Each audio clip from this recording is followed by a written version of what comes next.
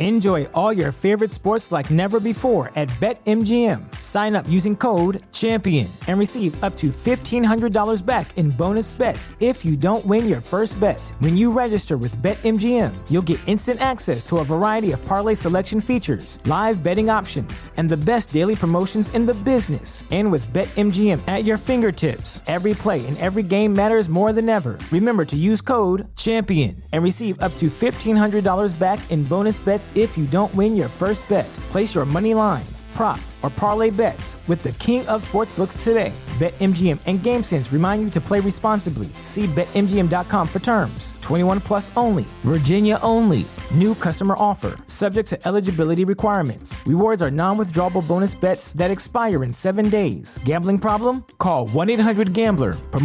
Promotional offer not available in Washington, D.C.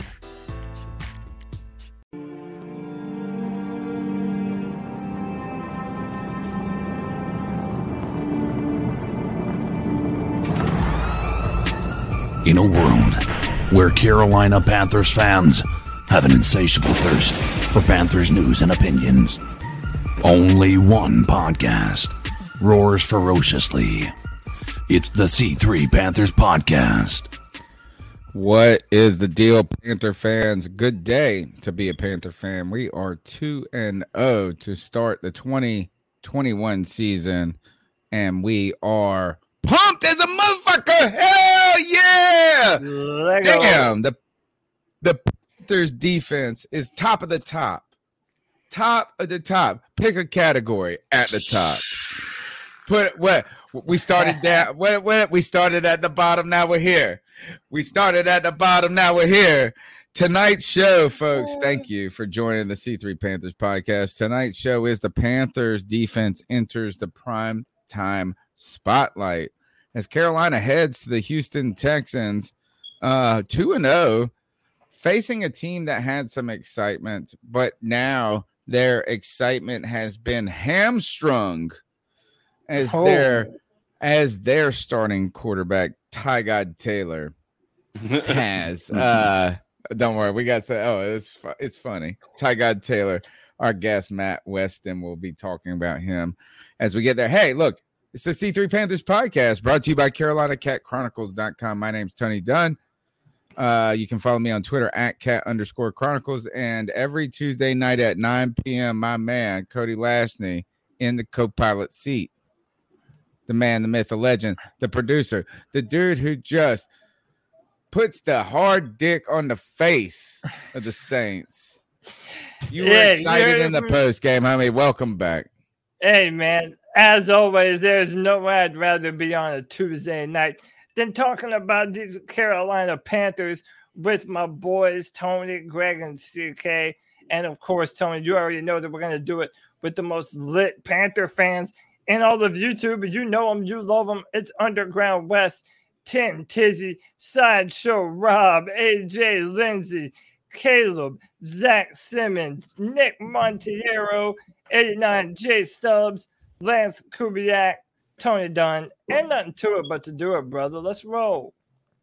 Thank you, 89 J Stubbs, the angel investor of all Panthers podcasts. My man. Do not worry, homie. We are not laying the egg in this prime time. This team's going to go in there and smoke these fools. Absolutely. And actually, I don't even like to call them fools because I respect what David Culley and them are trying to do and not roll over and die. But, folks, it is over. They ain't got their quarterback. This defense is about to murder this kid, CK. Oh, absolutely. 89 J Stubbs throwing down some of that money he earned from the money line last week when he bet against the Saints in the Panthers' favor there, throwing down that $5 Saints, man. I appreciate that. But yeah, man, we're over. I think not. Listen, this is an interesting week. I think it's one that we're all kind of like super excited for because you feel like this is the game you've got to show up and show out, right? This is it. And so we've got this high anticipation of what we're going to see. Keep in mind, we're going up against the defense that isn't bad, right? They've got 5 interceptions on the year already through 2 games. That's not a bad stat line. 2 of which is going to be from Reed in that safety position. These guys are going to be, tenacious on that defense, but you got to think our defense is going to be able to eat this offense alive of the Texans, and I'm super excited about it. 2 days to go, short week. Let's get it going, guys. Greg, I feel like you're my next door neighbor back 3 times in a row. I love it. And I got to say this, after listening to me get pumped up and yelling up and down, seeing Cody over there sexually excited, and then CK saying we got to roll these mugs up. Are we looking ahead of the Houston Texans to the Cowboys? Are we going to get caught napping like that, homie? I don't want to be like that. But I feel like I am. You know something, like I'm already man? looking ahead to Dallas. Normally, I try to be the voice of reason. I really do. But fuck that this week, man. We're going to beat the shit out of the Texans this week. I'm so excited. It's been such a great week to be a Panthers fan. Everybody at work, man. It's like, it's so funny. Like when your teams win or do well, people congratulate you like you've done something. It feels so good, you know. Like, when your team wins a big championship, everyone's like, "Congratulations, man! Good job, good job." I'm like, "Yeah, I was a great fan. I helped them out, whatever." But and you're so excited, you take all the credit too. You're like, "Hell yeah, dude! Right. It was me. Hard fought victory. We got it going. Yeah, absolutely." Yeah. I made sure to wear my lucky underwear.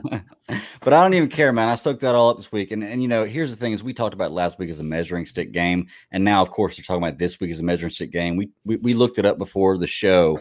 2015, we were ranked 20th in the power rankings after week 2. This week, we're ranked 18th. So we're still getting no respect. And to be honest with you, I don't think unless we beat the ever-living shit out of Houston, they're not going to do anything either. They're not going to give us any respect for that either, because they say, well, they didn't have a quarterback and then blah, blah, blah. They're going to make all these excuses. And even it's going to be 10 days after the win. So, like, they were not that long, but they're not, by being the Thursday night team, it's old news by the time they make the power rankings. So, whoever is the darling on Sunday or whatever. So, I feel like we're kind of stuck in that spot, Yeah. But other than that, man, it's great to be a damn Panthers fan this week. I'm telling you, and I'm riding this high until somebody takes it away from me. So we'll hope Thursday. I'm off Friday, Saturday, and Sunday. I'm gonna get off Thursday early. Man. I get to watch the game Thursday night, and you're gonna get on football overdose, homie. Oh, I know I will. You're gonna OD on football this weekend. I'll take it. There's no better way to die, baby. That's right. All right, so we got a good show for you guys tonight. Matt Weston is joining us, Houston blogger and the Red Radio blog. Hold on. I feel like I always screw this up. Why did I do that right away? No, it's the Battle Red blog. Thank you. Battle Red blog and Battle Red Radio. Matt Weston's going to join us at 9:30 to preview this Houston team. Things on my mind, Cody, so I'm just going to go ahead and preview on what I'm thinking about asking him right away is we got to think about their quarterback position. Ty God Taylor, as they call him, is hurt. And then Miles Davis. Not Miles Davis is the dang musician. Davis. Definitely not Davis Miles Mills. Davis. Davis Mills will be unfortunate enough to make his rookie NFL start against the Carolina Panthers. Tough. And so I've done a little bit of research when looking at this matchup, and apparently their offensive line, when pass protecting, they ain't too shabby. And they've actually given Tyrod Taylor some decent time to throw the football. So believe it or not, this might actually be a good test for our defensive line. That is, by the way, coming off a legendary performance. Can I just really quick read off a list of all the categories that were number 1 in on defense? It's so good. I'm going to tell you my favorite when you're done, too. Yards allowed. I want all of y'all to do this. As he reads the list off, I want you to pick your favorite category. That's your favorite one that you love the most. I already got mine. So, dude, we're number 1 in yards allowed per game at 190. We're number 1 in points allowed per game at 10.5. We're number 1 in passing yards allowed per game at 143.5. We're number 1 in rushing yards allowed per game and 46.5 yards. That's a good one. That's a good one. We have the most sacks in the NFL at 10 NFL sacks. We also have the most quarterback hits at 21 and the highest third down percentage at 25.0. Is there a category we're not first in? And if the only one that matters. Turnovers. Yeah, turnovers are probably going to be the biggest. Yeah. Okay. Ooh. Okay. So can I go on this one? Honestly, there are two categories that I think are honestly the most important, and that's the third down percentage and the points allowed. But I'm not going to pick that as my favorite because those are easy. That's low hanging fruit, man. For me, it's the sacks, man. The sacks, dude. Yep. I love seeing sacks. The others are low hanging fruit. Then you go and pick sacks. Oh, I don't care, man. I don't even care. That's a little bit higher than those. He went to the top of the tree. He said, "Oh, yeah, they're so fun." Hey, by the way, shout out to Lance Kubiak for the 499. Says, been with you guys for 3 seasons. Thank you guys for helping pass the time at work. Glad to see you continuing to bring more content. Fire. Thank you, Lance Kubiak. My man. We're definitely putting out more content for you guys. If I'm going to pick one of those stats that I love the best, you know what? I'm going with that third down conversion rate. Man, it's great. Thanks for taking mine. Off of the field, dude. Get the fuck off the field, especially if you're at home. Get that converting on third down bullshit out of here. We ain't trying to have none of that. And right now, listen, man, we might need to talk about potentially, especially after this Thursday night performance, depending on what we do, as Phil Snow being one of the very best defensive coaches in all the NFL. It's really good possibility. I love the hyperbole coming into this already. The crazy thing about it, you got to keep in mind, and this is what's going to lend to Cody's point. Like, this isn't like he's coming in here. Everybody was confused by him last year. And, by his, Aaron Rodgers, all these people, nobody knows what to define his defense as. They still don't know what to do. Sean Payton has seen him twice last year. And now he sees him again, and they still don't have an answer for it, right?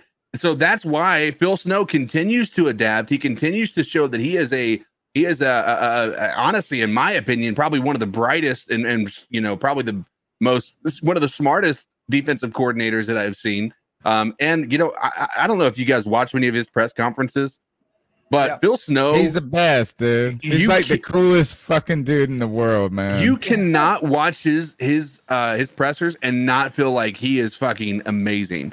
And that's a problem because I don't know how much longer he's going to be around here and not in a head coaching position. Yeah. Do you guys think that's coming? Too old. That's what I was going to wonder. Do you think that's going to happen, or is he in the position where he's like Vic Fangio, the the coach for the Broncos, is an old ass dude too. How old? So I don't know. Vic Fangio is not young. I know that. So, hey, can I put it into old? By the way, Matt Rule did say today that Phil Snow is the best coach that he's ever known. That Matt Rule used to have to go and get I tried to tell y'all this from the beginning. I've been on the Phil Snow train from the beginning. I loved him from the very first moment.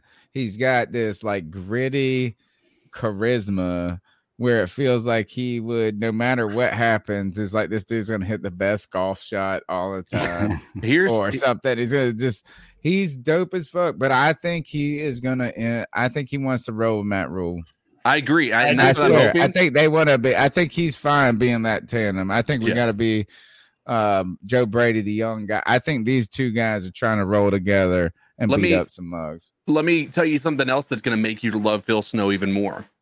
Matt Rule said that after the game, after they won on Sunday, Phil Snow didn't even leave the building. He spent the night in the actual headquarters. He showered there. He woke up there Monday morning and was ready to prepare for that. Like, that's the dedication this guy has. And like, I think that shows the type of work ethic that you want out of a squad. And it's going to start at the top. How often have you seen somebody get promoted to a position of power and use that as a way to not have to work as hard and delegate all of their responsibilities to somebody below them? Right. And the team is buying in too. Yeah, and that's what it feels like. It feels different, and I'm hoping that it continues down that road. I really, really, really do not want this to become a scenario like in 2019 when we started out 5-1, and then it just went to fucking hell. Yeah, but I also think what was that? 2019? That was due to injury, though. That was the Pittsburgh game. No. We had Cam. We didn't even have Cam that year at all. Oh, like he got that hurt was in the when preseason. Heineke went 5 and something. No, Kyle Allen went 5-1 or something like that, and we were like, people were like, "Oh my god, we had he's doing really well." We had an old team then. We had an old team. It's true. Kyle Allen. So I don't think I think this team's gonna get better as the season goes on. When it comes to Phil Snow, I need the chat room. I gotta put the chat room on something. In the Discord room. You can check out the Discord link. It's in the show notes. I need you to find out if Phil Snow's married, folks. Like, because if he is married, then that means he's got the coolest setup in the world, which means this. I got 2 guesses about Phil Snow. He's either married, where he's been married forever. They've got some sort of fantastic relationship, maybe 3, because then death could be one of these. But they have this great relationship that they've been in for the last 40 years. She's been with this man in Detroit when he was a coordinator. She's been all over the country. They've had kids. The kids have grown up. They got grandchildren. And Grandpa Phil Snow only needs to do 2 things in life. And that is watch football, coach the Carolina Panthers, and then on Christmas Day, hug his grandchildren, or on Tuesday, hug his grandchildren. That's all he's got. He's got football. Or he doesn't have a wife and he only has football. And this dude lives, eats, and breathes. Dude, this guy is awesome, man. Yeah. He's so scruffy. I feel like he would eat pickled egg in the gas station. Oh yeah, he would. The pickled sausage. I got it. Yeah. Hey, by the way, here's another stat that I think you all might like. The Panthers have started 2-0 7 previous times in their history, and they've made the playoffs in 6 out of those 7 years. 2002 being the only exception. Nice. Right now, the Panthers are on track to really have an incredible year this year. And I think that's something that we had all been keying in on before this season started, is that this defense has the opportunity to be special, man. So far through 2 weeks, they've been special. I got a crazy stat for you right now. We got 94 people in the chat room and 42 thumbs up. That's a crazy stat. You should fix that one.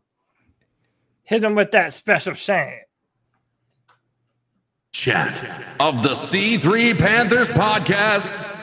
Be sure to hit that thumbs up, because right now it's subscriber shame. Subscriber shame. 94 people watching.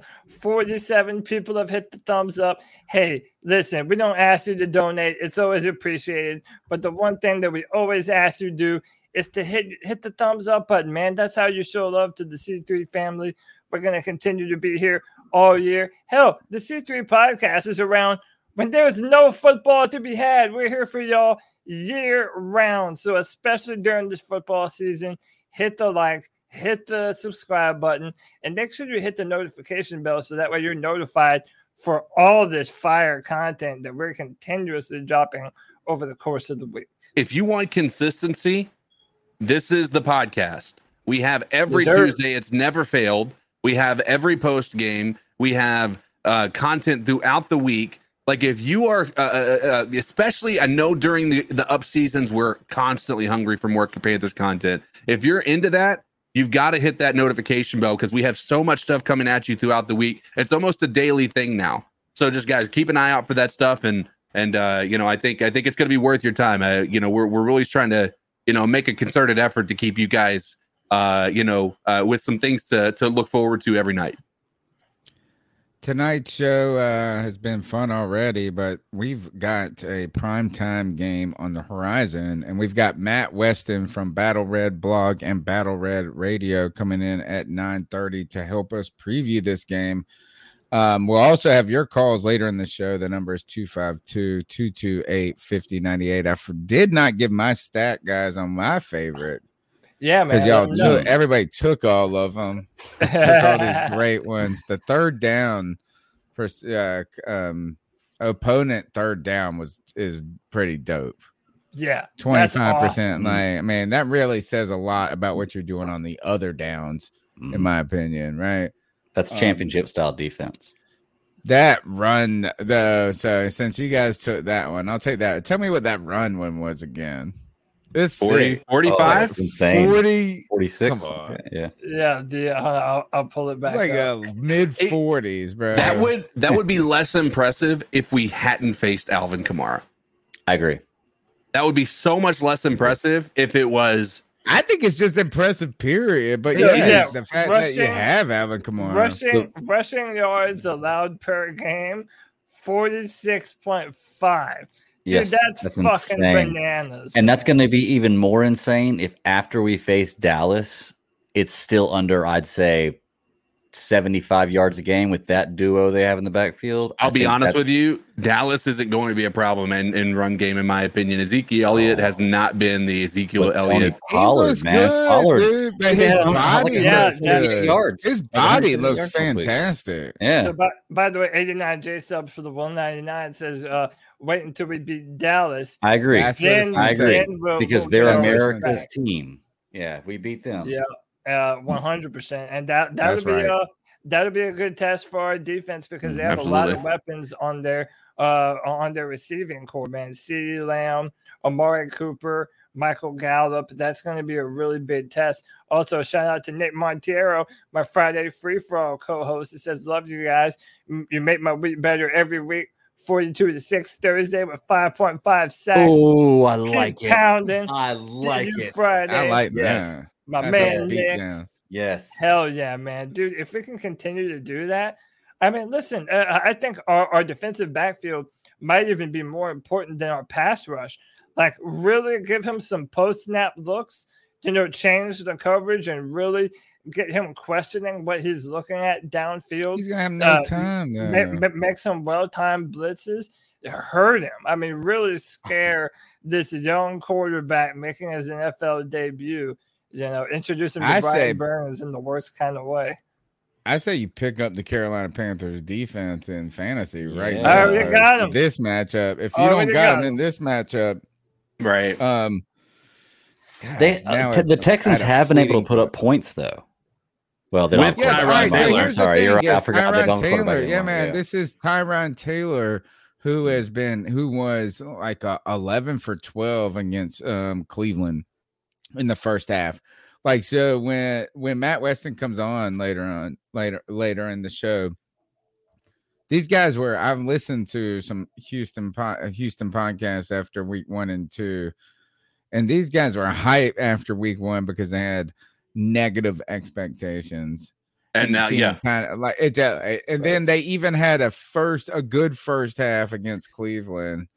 And then all of a sudden it went from us being like on them being on this kind of super high, like we're playing with house money for the rest of the season, to like now we're going to be what we expected to be. Right. So it was a deflation of balloon. But I did want to go back just to the rushing stat real quick. Imagine if you took out the quarterback, like 80% of those rushing yards came from Zach Wilson just scrambling around a little bit. Yeah. Like 8 yards here, 6 yards there. Absolutely. The Winston touchdown. Like, so they've really given up like 8 yards to running backs. Designed runs have been snuffed out by this defense very well. And I think Cody may have mentioned it. It's because of those big guys in the middle. They're staying true to their gaps. They have incredible gap assignment, and that allows the linebackers to come up and stop the run very quickly and efficiently if the tackles happen to let the run get through the get past the first line of defense. Listen, it's incredible to watch this defense and the way that they're playing. They're looking very disciplined. And like I said, we've all been we all know I've been critical of Dante Jackson. Dante Jackson has had some big time plays against some big time players. And even if you watch his his press conferences, like I cannot help but have changed my mind about this guy. He's really matured. I've always loved him. Really mature. I did not love him his first 3 years. I did not. I did not love him his first 3 years. I thought that You liked him the first year. Everybody liked him in year one. I still had criticisms on his first year. I still said, like, listen, the guy has gotten beat too many times. You got to remember how badly he got beat by Calvin Ridley multiple times. Like, it wasn't like he was locked down corner. In most of those interceptions, I had criticisms like it wasn't like he was playing such incredible coverage that it was bad throws by a quarterback that threw it right into his chest, and one that he had to make an acrobatic catch, and I applaud him for. But I did not have I was not a big fan of Dante Jackson up until I would say this year. This is the first year I've really believed in this guy. And I think that, I have no problem saying that at this point in time, I was wrong. I think that he had the potential and he's showing up now. We'll see as he continues to face bigger and better talent. I think we've got to be challenged by a better quarterback. Once that happens, I think then we're going to know. But right now, I'm high on Dante Jackson. His tackling has been fantastic. Amazing. Mm-hmm. That's the thing is that's why it's sticking out to you, or to all of us, is the tackling, bro. He's been getting in there and making real sound tackles. Open field tackles on Alvin Kamara. Not these trying to go after your ankles. He did do that. Like you're there. He did try to just bang Alvin Kamara to the ground at one point, and luckily Alvin was slowed down enough to where somebody else was able to come in. But had Dante Jackson did a proper wrap up, that wouldn't have been an issue. But he's had plenty of others to make up for that, so I'm not even worried. Hey, real quick before I forget, Ross Gould with the $5 says, "I feel like it's 2015 all over again. People dogging us for who we play. Just win games and keep pounding, baby. It's as simple as that right there. Absolutely, it's as simple as that right there." And shout out once again to 89J Subs. Ticket prices already up 50. If you plan on going, get tickets sooner than later. We got to plan it, guys. Man, all right. So we don't want to get caught looking ahead to Dallas.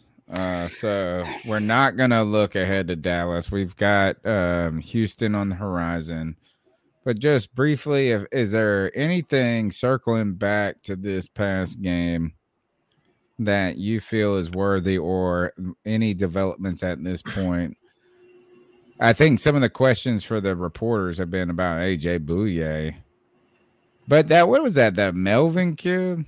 The Melvin kid played. I mean, obviously we didn't remember his. Yeah, like he played like a bunch of snaps in this game.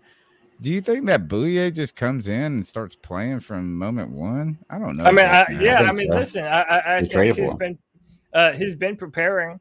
He knew that he would come back around this time, and he knows that this team is really doing something big on defense. So, yeah, if you're a player, you want to put your best foot forward and show that, hey, you are one of the key missing pieces to this defense.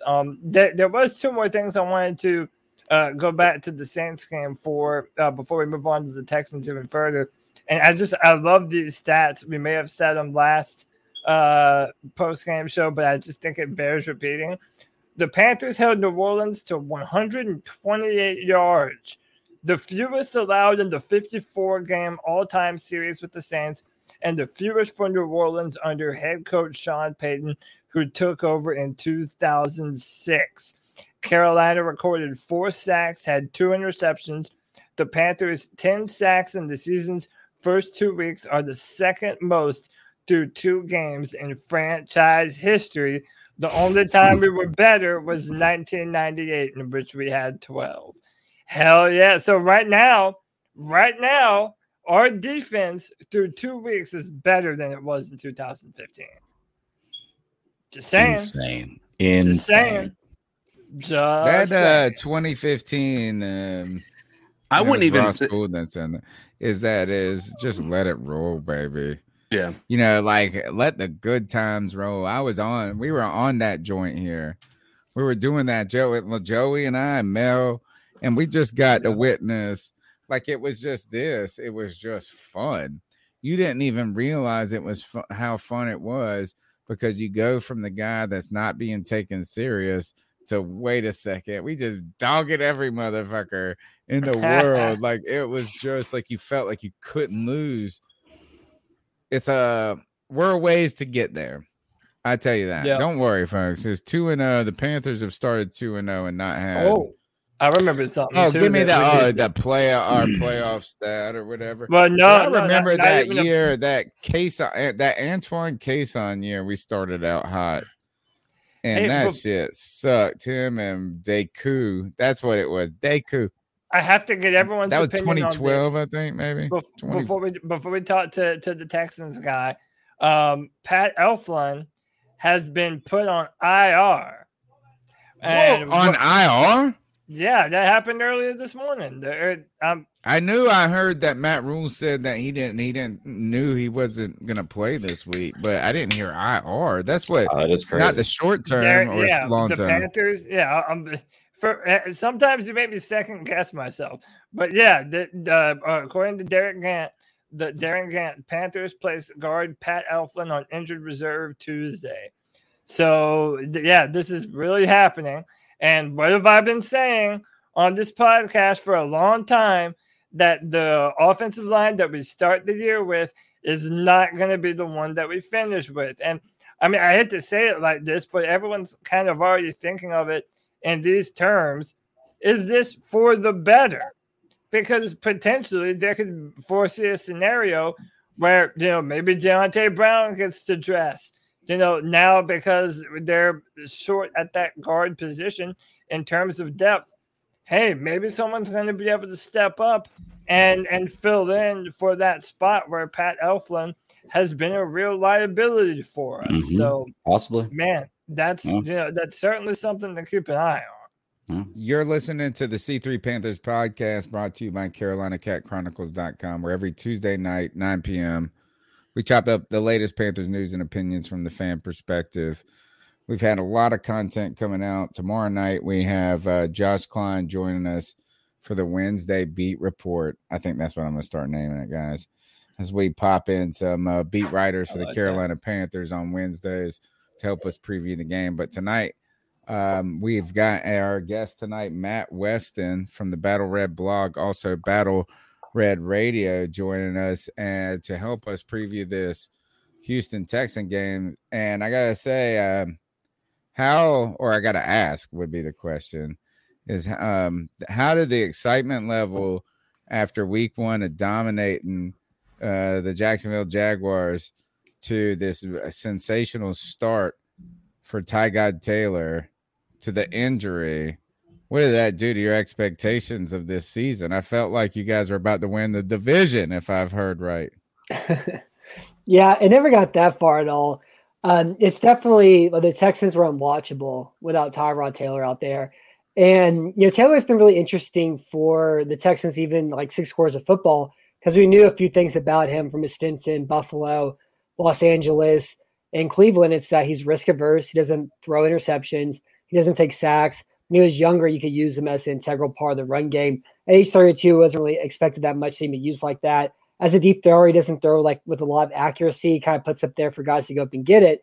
And but like this version of Taylor in Houston's been entirely different. He made 4 really enormous plays against the Jaguars in week 1 that lets that win over there. And then against Cleveland, he had 2 really big plays with that screen pass that he threw. And it was also kind of set by the offense by him being more mobile. They're able to run a lot of RPOs and play action and bootlegs that kind of never leaves the defense settle at all. And they had that scramble for a touchdown too that made that game 14-14 before the half. But then with Davis Mills, I think Mills had a QBR of 9.8 and Taylor had a QBR of 94.5. And they were just absolutely dreadful and unwatchable after we went from Tyrod Taylor to Davis Mills. Matt, did your chances in this game drop to effectively 0 now that Tyrod Taylor is out? I mean, how much? I mean, speaking, if you're a Texans fan, you really don't know a ton about Davis Mills. But, and correct me if I'm wrong here, I think that you guys have been pleasantly surprised by the Texans' offensive line, specifically in pass protection, and that they've given Tyrod Taylor enough time to get the ball downfield to Brandon Cooks, among a few others. And now Nico Collins went to IR too. So you're going to be short some weapons. What is this Texans offense answer, or what is their answer going to be to this Carolina Panthers pass rush? And is there a worst possible game to start your rookie career as a quarterback than this one right here? Yeah, I'm afraid of Davis Mills's health and well-being. I've been praying for him all week. I don't know if he's going to survive at all on Wednesday. And there's been like a lot of talk. Like I've been negative about Mills, but it goes back to what he did in Stanford. Also, it's not just like one half of football at all. It's also his 3 years at Stanford that he played there too. He's not very athletic. He's slow in the pocket, and he has zero pocket awareness at all. And you saw what happened to Jameis last week in New Orleans, picking up 4 sacks, and Wilson picked up 6 sacks. And in both those matchups too, like the Saints have had the same offensive line for a while. I know Ruiz replaced McCoy, and they have Hampton there at left guard. This kind of switched stuff up over there, but they're typically really good at picking up stunts and blitzes. There's free rushers all day against both those teams. And the problem that Texans pass protections had is they've been winning their 1-versus-1 matchups really well, but they've had troubles picking up stunts. They have notoriously problems picking up blitzes. And that's what Carolina's been doing with a lot of success the first 2 weeks of the season. And with Mills is like lack of athleticism, his inability to escape the pocket, like him just staring left at his first read and having zero idea what's coming from his blind side. Like Grant Delpit crushed him, and Grant Delpit's known for not being able to tackle very well at all. Turn Grant Delpit to Jeremy Chin or Brian Burns, and he may actually die. Like I'm very afraid for Davis Mills' well-being on Thursday. It's going to be horrifying. Yeah. Yeah, well, at least you have Jack Esterby over there to pray for him. Exactly. He'll at least he'll say his last rites as the last breath leaves his body. Yeah, there you go. Do you think part of so I've been listening to a lot of your work and other Houston blogs or podcasts and stuff, and there was felt like a sort of we're playing with house money after week 1 under the cloud of Deshaun Watson. And I'm not even interested in talking about Deshaun Watson. The fact that you had David Culley, who comes in, I go on a radio show every Friday, and they have a segment that's called Poor David Culley. And it's like, this poor guy's got to deal with this. This poor guy's got to deal with this. He got like all of these things. And in week 1, you come out there and it's better than average. Were you playing with house money? And now does the loss of Taylor ultimately make you back to where you expected the Texans to be? Yeah, that's a good way to put it. I mean, I had zero expectations for this year. I wrote a season preview and I predicted them to win 4 games. And I was like one of the more optimistic people by picking 4 wins. A lot of people were picking, 1 win or 0 wins or 2 wins or whatever. And I just thought like, there's enough veteran talent there that they play some young teams and who would make some mistakes and the turnover differential will be better too. And they kind of lucked their way into some wins also. But like just having like a really fun 6 quarters of football when we were expecting, 0 fun quarters of football and just like a really boring, drawn out, run attack that run the ball a lot, not because they're good at running the ball, but because it's a lot safer than, throwing the ball at all whatsoever. And so it seemed like a really interesting offense from, Tim Kelly start off the year has been a lot of fun too. And like have that like, pulled out beneath our feet, like already was crappy, to start the year off. But yeah, I think house money is a good way to put it. Like to go from having 0 expectations all whatsoever to having like a fun 6 quarters. You like won $40 on your first hand of blackjack, exactly. And you're like, I'm gonna sit here and try to make this into 2 hours. I'm gonna get enough free drinks for 2 hours after this $40 I just won, and exactly. we ended up blowing it all the next hand anyway. So, how has David Culley been? Because again, like I said, is we got it's not even rooting against him. I'm rooting for him at this point. Lovie Smith too. Not Lovie Smith. Is that right? Who's the defensive coordinator? Yeah, it's Lovie Smith. I couldn't believe it also when they hired him. It's like, there's no way like this is a real thing. And it was kind of like glossed over, like of all the ridiculous things that's happened that Lovie Smith's playing a cover 2 defense in this time in NFL history. That bothers you? It's not really that it bothers me. It's more just like it doesn't work and it hasn't worked for a long time. And like at least like they know how to run it is kind of the nice thing to say about like Carolina runs cover 2 a little bit, like every team kind of checks to it sometimes, but they've run according like ESPN, they had a stat like because they're able to use the coverage map charting from the player tracking information, and they've run cover 2 on 55% of their snaps this year defensively. And like you see games where Baker Mayfield didn't complete only 2 passes. He was 18 for 20 last weekend. the only way they stop any drives is through turnovers. And so for them to win games, they have to have games like they had against Jacksonville where they force 3 turnovers. Sometimes it's probably going to take 4 turnovers just because they can't get any stops in their way, and the run defense is bad too. Is Tully better than Bill O'Brien? Oh, for sure. Upgrade. Oh, for sure. And it's like with David Culley, it was kind of looked at as like a scapegoat sort of hire. Like it was mainly like a culture thing because nobody liked this team after Bill O'Brien left. He kind of turned a lot of people off. The Easter thing was, really putrid as well too. And like the move was just kind of really bad. So they wanted like an entire cultural shift. And that was kind of their main focus point this offseason. Wasn't necessarily like building a good team for the future, or rebuilding, or trying to trade Watson or anything like that. They didn't talk about anything like that at all whatsoever. They just talked about the culture. And like David Culley is just like a really good guy. Like I haven't played football in 12 years, but I would love to play football again because of how much I love David Culley. It seems like the players like him a lot too. He's not really doing anything a lot scheme wise. Did y'all see that decision he made in that Cleveland game? I wanted to know about this. Like he gave up a down, right? Yeah. So it was 3rd and 10, and they threw a pass, or it was 3rd and 15, and they threw a pass, and they made it like 4th and 1 to 50, and there was an offsides penalty, and he declined it and punted it on 4th down.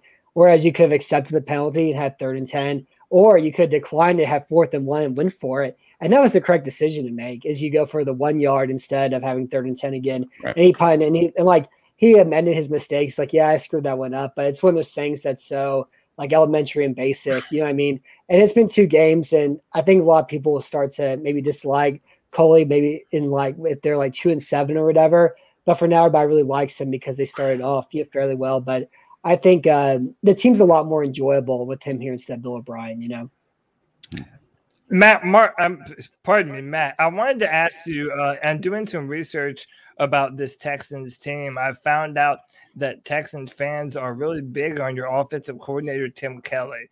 And they almost speak of him like he's a breath of fresh air and like he's done really good things on the offensive side.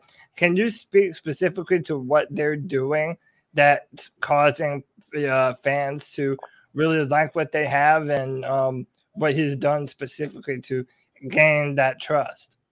Yeah, with him, it's kind of weird because he came here from Bill O'Brien. Like he was a coaching assistant or a graduate assistant from Penn State. He came over there as like a tight ends coach and worked his way up to being the offensive coordinator. And as offensive coordinator last year, they pulled the plays from him eventually after they start off 0-2. And then whenever O'Brien was fired, he was able to take the plays back.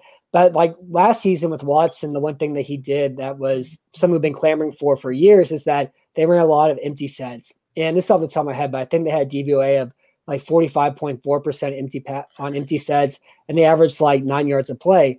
And they just spread the offense out, allow Watson to pick his matchups, and then you take off and run for a couple of yards, and nothing was there at all whatsoever. Or the pass rush got to him. He's good at breaking tackles, great plays, and that was the bare minimum change he made last year. But even by doing that was such a far and away dramatic difference than what Bill O'Brien was doing at the offense. And it was kind of weird why they kept him here with the new regime change. You really don't see an offensive coordinator stay from a 4-win team whenever you have a new coaching staff. But it was a half-hearted attempt to appease Watson.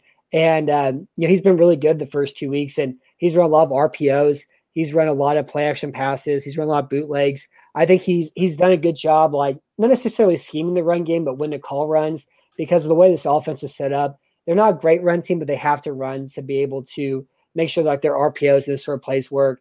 He did a good job attacking the quarters defense that Cleveland runs with some early breaking, inside breaking passes to attack those. He did a good job attacking the Jacksonville Jaguars, single high deep safety sets to be able to create some big plays off of it too. And so he's done a great job from 2 weeks. He's done a better job than he did last year after doing the bare minimum. So the growth from Kelly has been one of the plus sides that we've seen so far this year. Cool. I'll step up. Sorry. Hey, Matt, got a question, man. Listening to everything you guys are saying, you talk about the veteran talent on the Texans, and just looking at everything they've been going through for the last year. I mean, or 2 years, I guess, losing Watt and losing Watson now and losing Hopkins.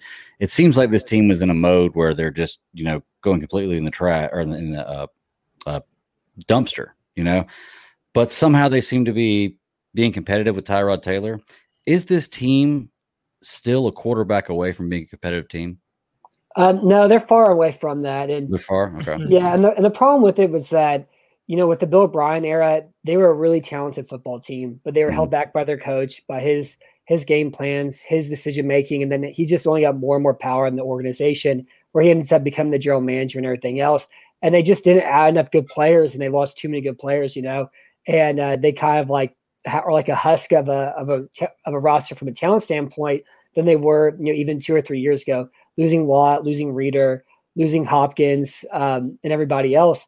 And now, like with this season, I mean, it's a team of a lot of veteran guys that are kind of like, I guess, fun to root for as they try to find like a new home. And they're running like the scheme like competently enough that they're able to take advantage of Trevor Lawrence's mistakes in week 1. They were able, and Justin Reed's been incredible the first 2 weeks of the season. He's forced 3 of the 5 turnovers and forced the 2 turnovers against Cleveland on his own last week too. And that's really kind of what carried that defense also. But yeah, they're not quarterback away. They're probably like, the way it's going to work with them, if they nail the Watson trade, nail the draft picks that come along with it, they can maybe be good in 2 years from now, Okay. But if they don't nail the Watson trade, they don't nail the draft picks along with it, they're not going to be good maybe for 4 or 5 years from now, unless somehow they get like a really great young quarterback and are able to kind of build a team again that way. But there really isn't a whole lot of talent here at all right now. Okay. While we're talking about the future of the Texans, one of the things is the Panthers acquired our GM this past year. It's been an odd, I guess, way of getting to that GM where you hire the coach first, you keep the old GM, and then you bring in a new GM and pair him with a coach. He's got to deal with it. But one of the guys in that search for 2 years for us as we were flirting with the idea of getting a new general manager was Nick Caserio. And from the vaunted New England. Yeah, everybody thinks this is everybody from New England is going to be great, is what I'm trying to say. And then nobody is good except for Brian Flores, maybe. Nick Caserio lands the GM job in Houston, and I don't know what's really going on there, to be honest, and where the direction is going. What is your evaluation of Nick Caserio? Because from afar, I'm like, man, this might not be bad that we didn't get him. Yeah, it's that whole thing was really bizarre. Because they tried to hire Nick Caserio 2 years ago. They fired Brian Gain. Bill O'Brien and Jack Eastbury, I guess, worked together to do that. Try to hire Caserio. Then they're hit with tampering charges. And this all kind of happened after Eastbury went to New England for I guess a reunion or something like that. And they kind of snuck away and were drinking together or whatever. And then all of a sudden Brian Gain's fired. They try to hire Caserio. And the Patriots filed tampering charges against him if they try to hire him. And then they end up pulling away, and then they make Bill O'Brien the general manager, and he was kind of stuck in that role from that point on. And so they had their eyes on him in a way, but all offseason long last year, they had their own hiring firm, and he was never listed in any sort of interviews at all. Nobody talked to him at all whatsoever. And they were supposed to hire Khan from Pittsburgh was the story. And at the last second, they pulled their offer there. They hopped on plane to New England. They hired Nick Caserio, and they gave him like a record contract for a general manager as well too. And so he's been the GM since then. And in a weird way, like it seems like optics wise, it would allow Eastbury kind of entrench himself even further into his role at the Houston, because there's no way he's to be fired if he hires his best friend to do so. And knowing that gives his best friend, $7 million a year for the job that he has.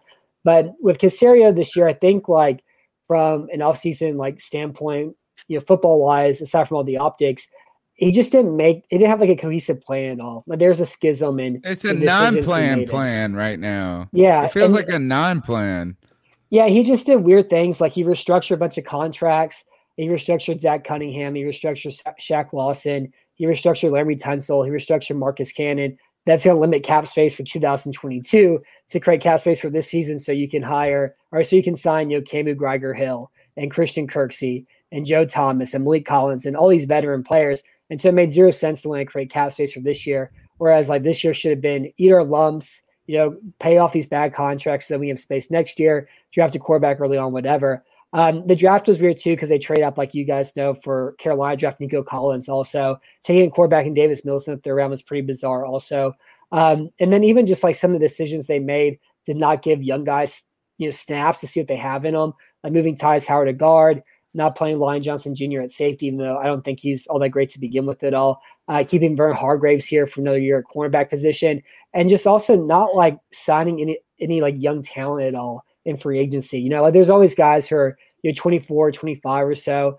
He may need another shot. Like Cam Sims, like for example, like in Washington, would have been like a good sort of player for Houston sign. And they didn't go after this sort of guys. They went after veterans, non-playable characters instead. And now they have this like weird roster that's old, hasn't a lot of draft capital in it, and we still don't know who these young players are at the same time too.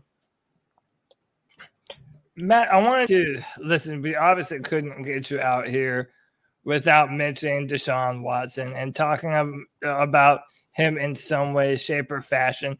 I wanted to pose to you a question that you hopefully haven't gotten a million times. I'll just put it to you simply.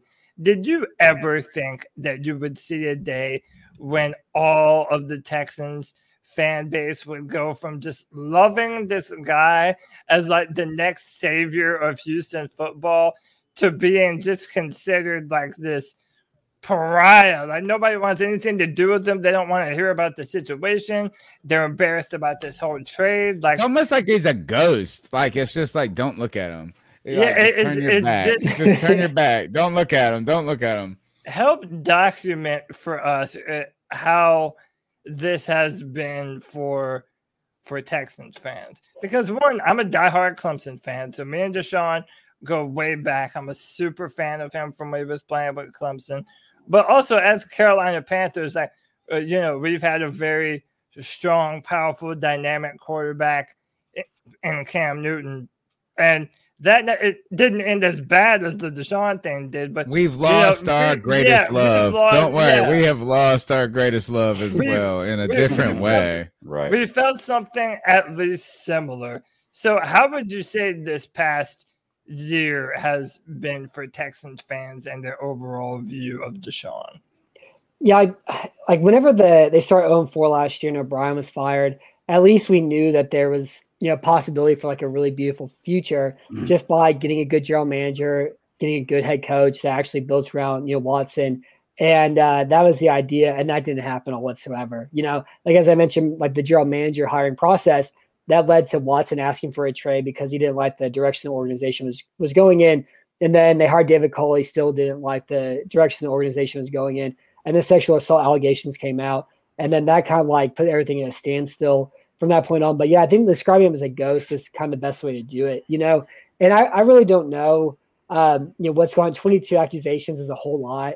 And I don't really feel like anything one way or the other, regarding Watson right now. It's just kind of purgatory, and like, he's going to be traded, he's going to be gone.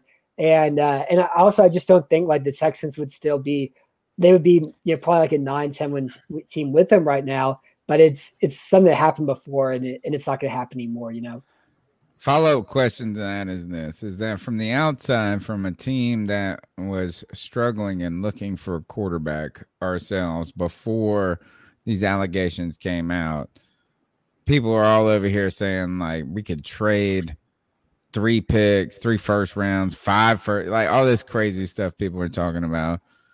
Deshaun Watson, his persona was so beautiful, like pristine. At that moment, is it not anymore?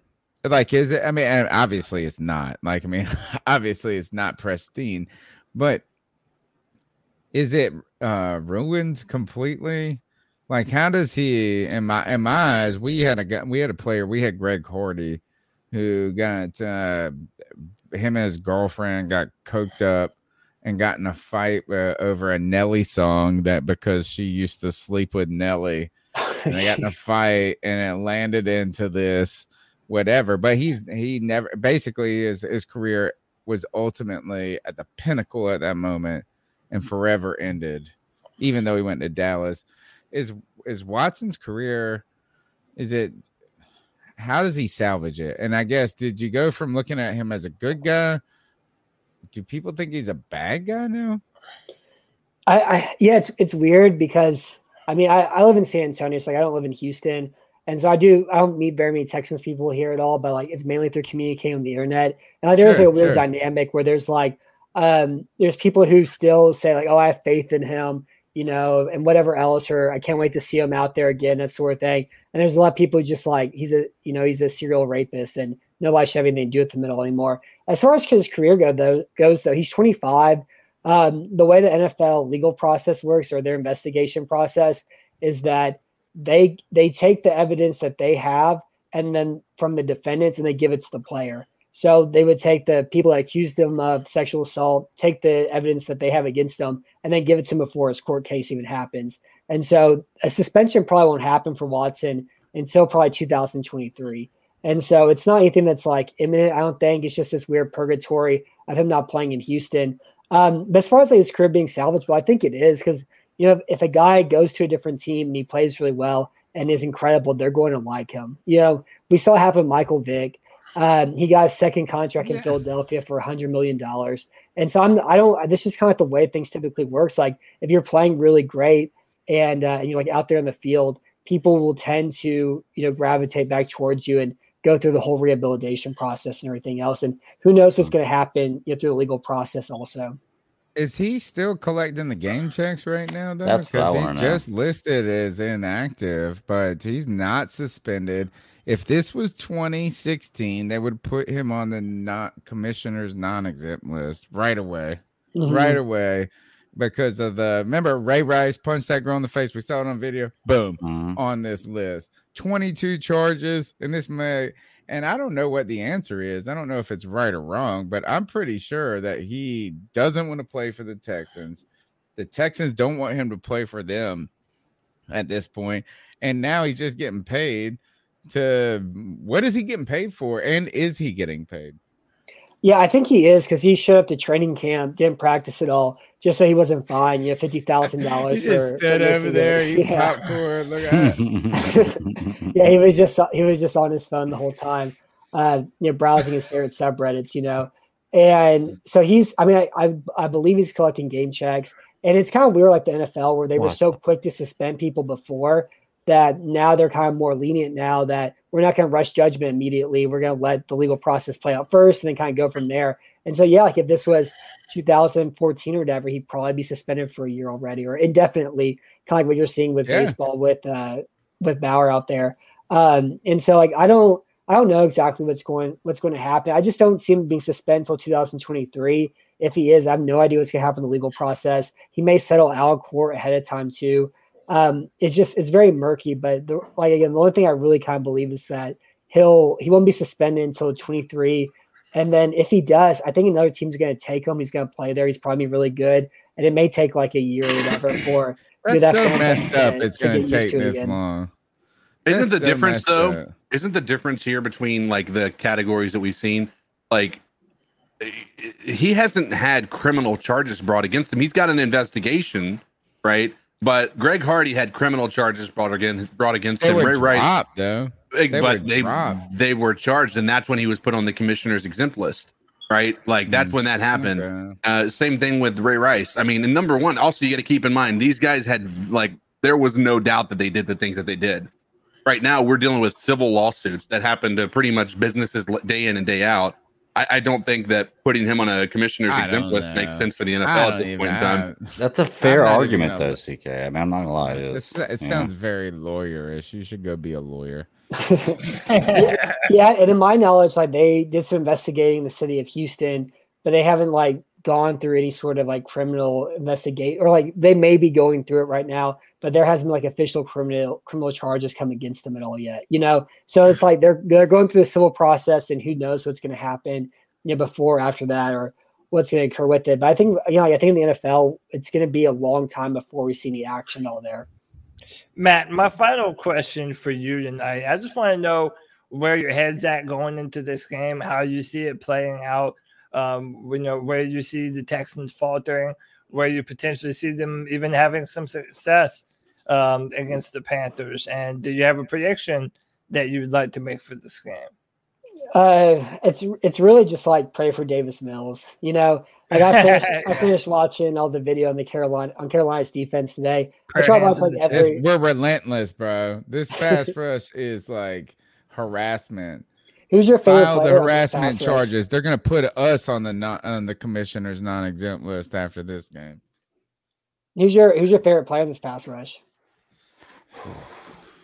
Brian Burns. Yeah. I mean, Brian Burns right now is the guy that we all think. Did you see the necklace he is our wore, superstar. homie? Yeah, Cody, he's did you he's see a that big time necklace? superstar. No, did you see the necklace he wore in the post game? The diamond Spider-Man joint. Bro, he's a real, he's a real one, man. He's so fire, good. fire. Right now, I would say that Brian Burns is the one that we think is really on track to have a superstar year.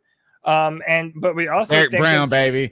Derek Brown is gonna fucking this poor guy, man. The grandma is gonna be crying for what's his name again? Davis Mills. Yeah, I don't even know it. Davis Mills, poor grandma. That's what we're gonna do. We're gonna change the segment from poor David Culley to poor Davis Mills' grandma who cried because Derek Brown is.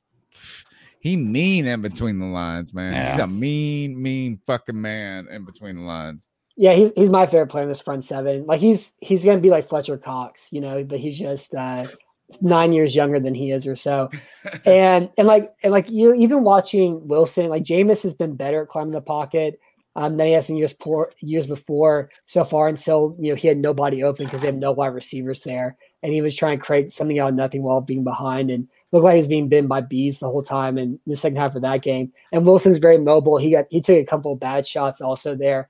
I just don't see like a way to be able to move the ball, and their run blocking their offensive line. They just don't get to the second level very well. They try to run mid zone and outside zone. It doesn't work well. And like you were talking about Brown's great against stopping those runs too. They're so fast. They'll make tackles from the backside of it. And they've been better at creating like individual movement on the first level, but it's a lot different blocking Daquan Jones and Brown and those guys than it is than, Davon Hamilton, Jacksonville too. And then defensively, like the only thing I think that's going to give them, there's any like light there at all for them, is they defend the screen games really well, both against Cleveland and Jacksonville until Felton broke all those tackles and scored. And Carolina loves to run a ton of screen passes, but they were able to tackle Christian McCaffrey, 3 years ago. Now the defense is even worse than it was then too. Oof, that's rough. The road's getting tough for the Houston Texans, right?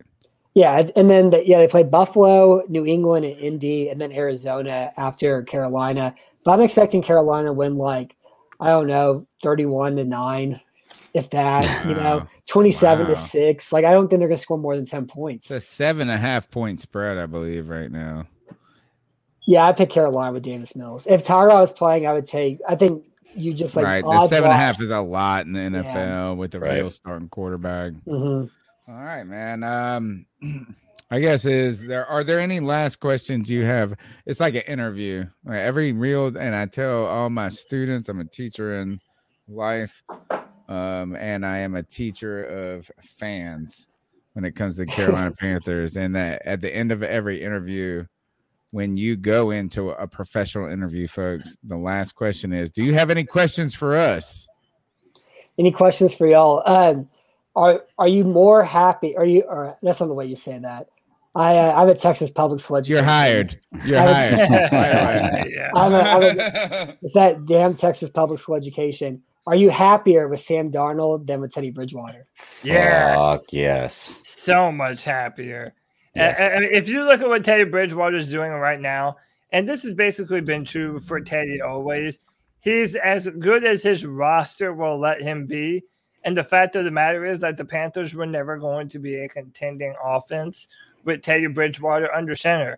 We didn't have the offensive line, and frankly, he was too averse to taking shots downfield.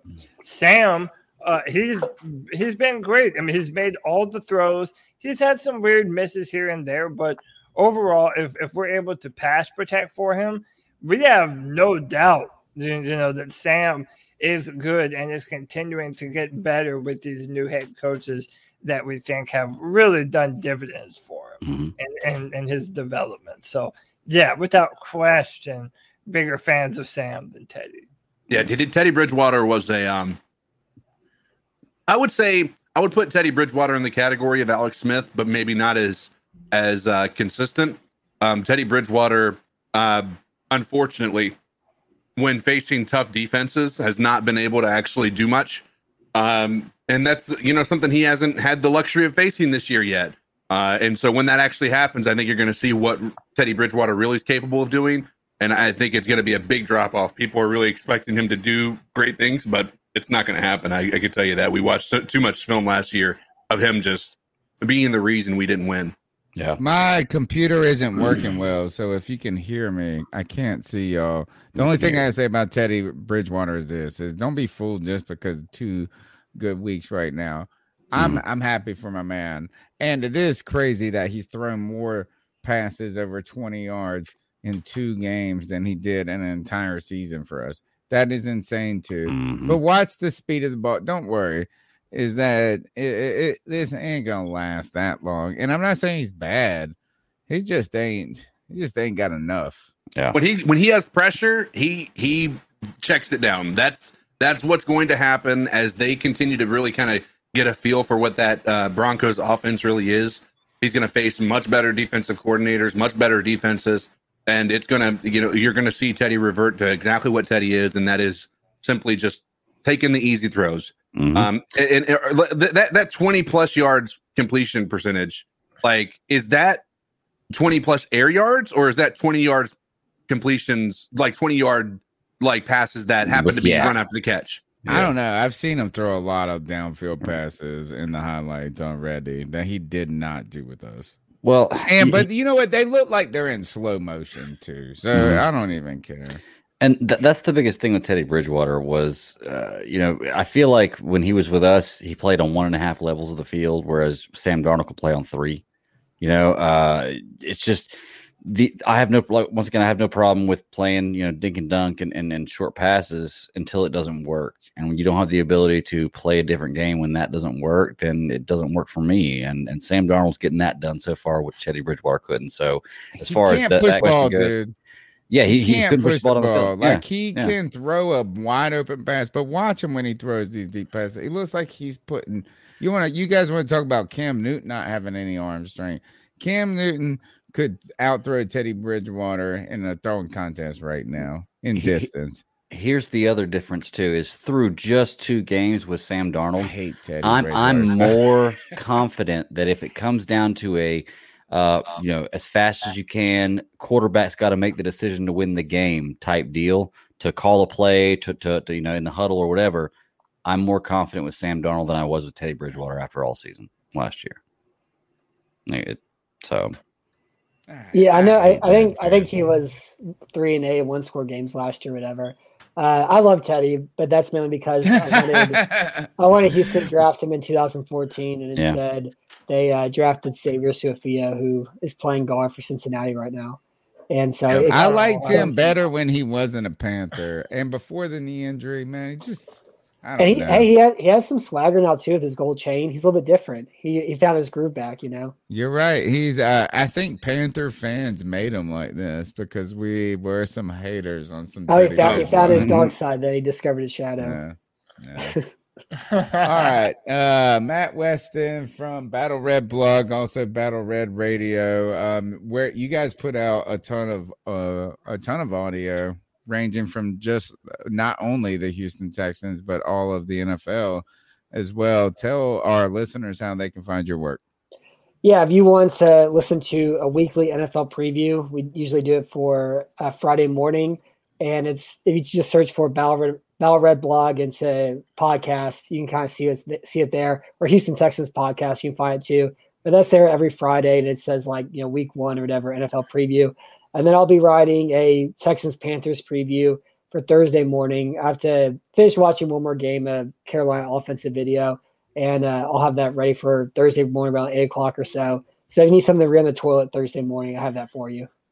Don't sleep on DJ Moore, homie. Mug is just the next Steve Smith in the making. Thank you for your time tonight. How can they follow you on Twitter?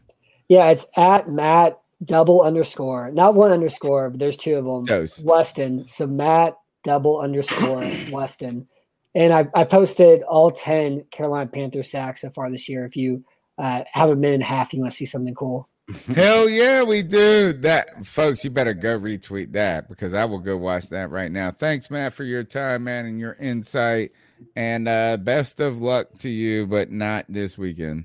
Of course. Thursday. This Thursday. Just pray for Davis Mills. I know y'all want Carolina to win, but pray for his health and safety because he'll need certainly.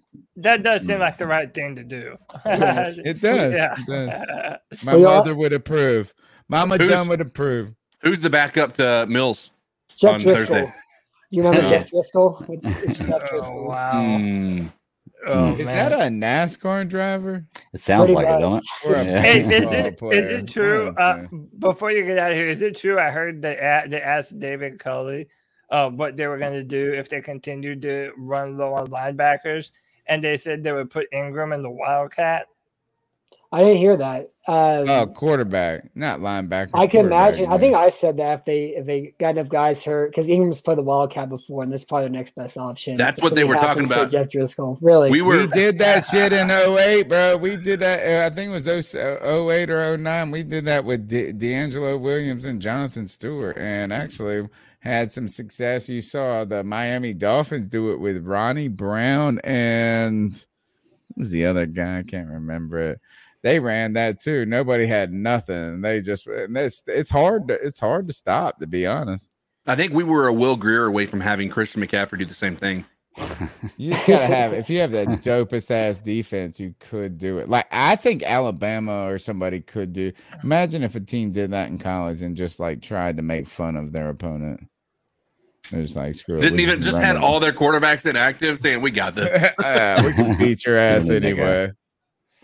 All right, Matt. Well, thanks a lot for your time, man, and we hope to catch up with you in the future. Yeah, thanks for having me on. Enjoy Thursday, and again, pray for Davis Mills. He needs it. He needs everything he can to stay upright. Amen. Amen. Prayer I hands say in to the you. chat, y'all.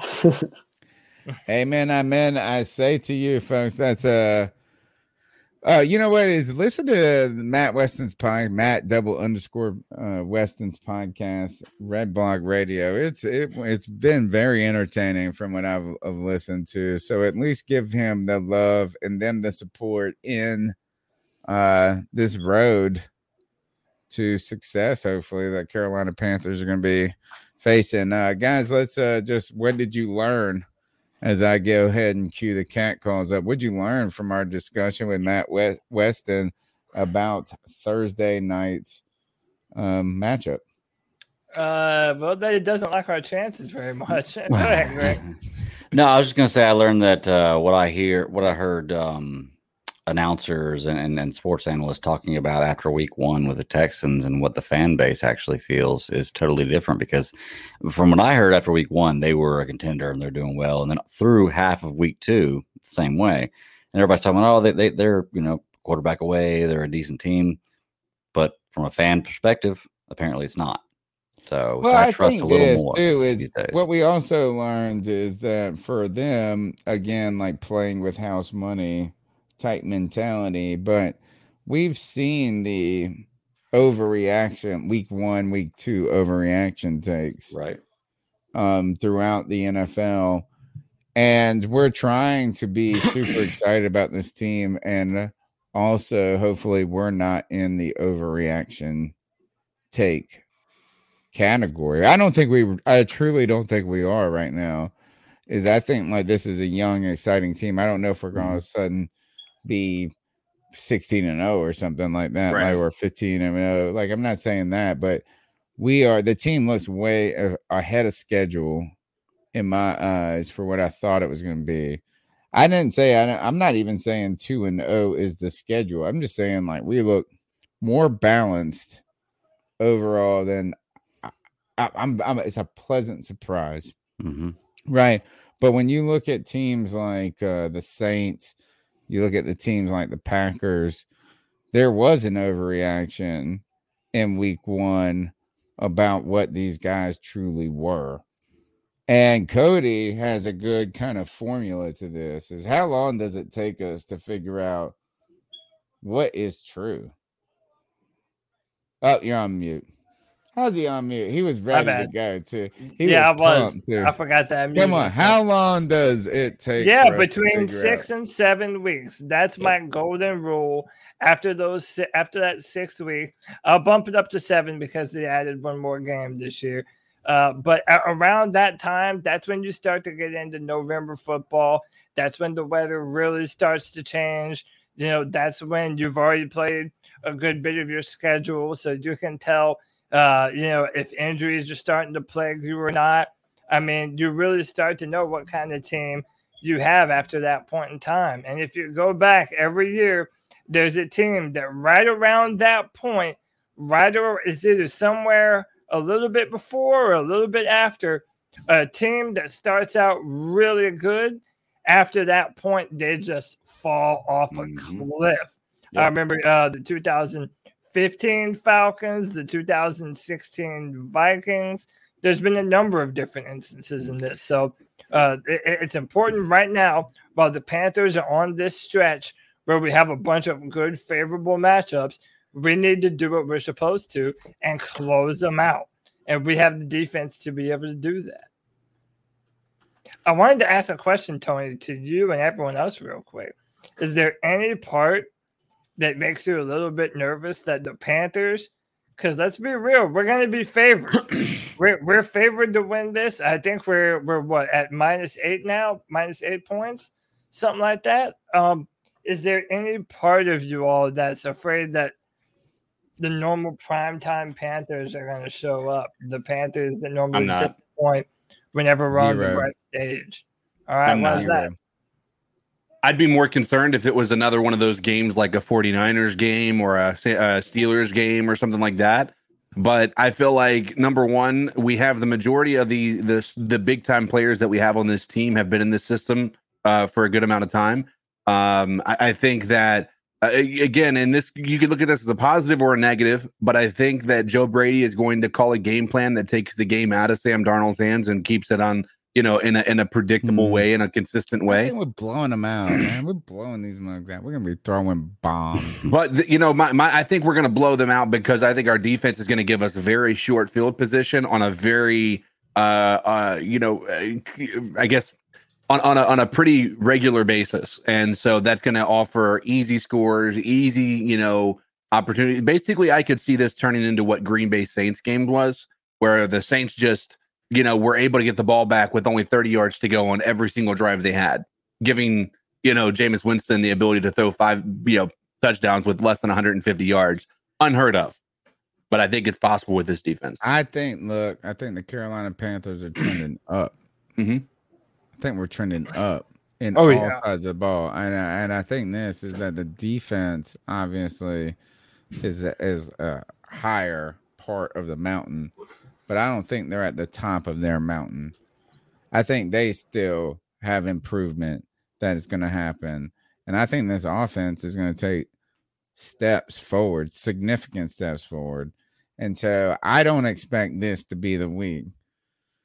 I don't care if it's prime time, low time, high tide, low tide, whatever. I don't care.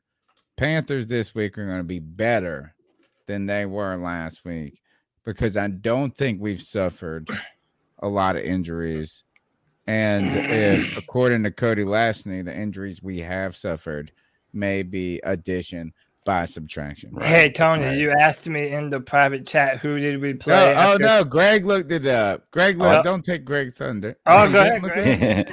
Well, I was just going to say that we played Seattle week 6. That was the 27-23 Listen win. to that. Think about that. We beat Seattle in Seattle. Mm-hmm. Yeah. That was the Greg Olsen. That was the Greg Olsen big touchdown game, a big catch touchdown game. Yeah. Giant. That game.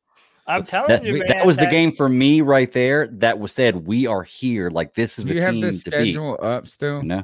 Yeah, I do. I'm looking at it right now. Right after that, we played. Who was after that? Philly. Colts. We played Philly right after that. Then Colts before it? Was it Colts, Seattle? Right after. It was Seahawks, Eagles, then Colts. Yeah.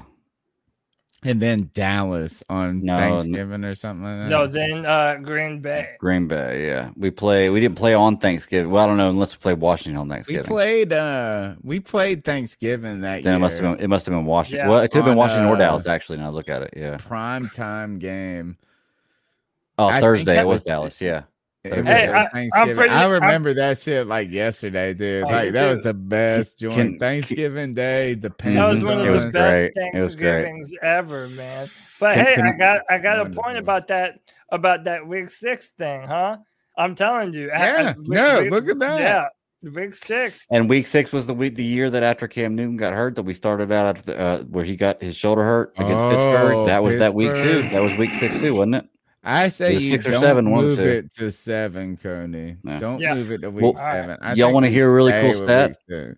Week Check 6. this out. In Yeah, let's hear it. 2015, through 2 games, the Panthers have scored 44 points, and in 2000 or now through 2 games, we scored 45. So like we're right in line with where we We're were. better than we 2015. were then. Let's Yeah. go. I'm Just fucking saying. pumped, dude. Just and we've actually allowed less points this year. We've allowed 21 points this year, and in 2015 we allowed 19-7, 25 points. Doesn't it feel better when we're excited about the Carolina Panthers rather than looking forward to what our get draft scared. pick is going to be? I get Dude. nervous though. I get nervous about being excited. That's the best part of being I'm a so fan, excited man. about being excited. Gosh, it's wonderful, bro. Shout out to Ross Asking Gould it, man. for the $2. He said, prayers for Wilmington, bad flooding. Prayers up to Wilmington. Mm-hmm. Hey, man, I'm just pumped about this football team. I think that we have a good schedule ahead of us. I think we've got the defense to go even further. Tony, let's see what these cat calls got to say, brother. What are these Panther fans thinking? Let's do it. So what are your thoughts on catcalling? Yeah, it's pretty. You shouldn't do that to somebody. And how did that make you feel? Very Always forget to uncomfortable. turn that So up how do you so think much. catcalling makes the person feel? It feels good, like. Who's that cat sitting in the back corner with his face buried in his snow? Who's that kid that can use one? All right, this is gonna sound outlandish at first. All right, but give it a chance, okay? First of all, I'm gonna tell you why the Buffalo Bills is our single most important game the entire year. I'm gonna tell you why the Panthers and the Buccaneers meeting in Charlotte after Christmas could be for the division, essentially at that point.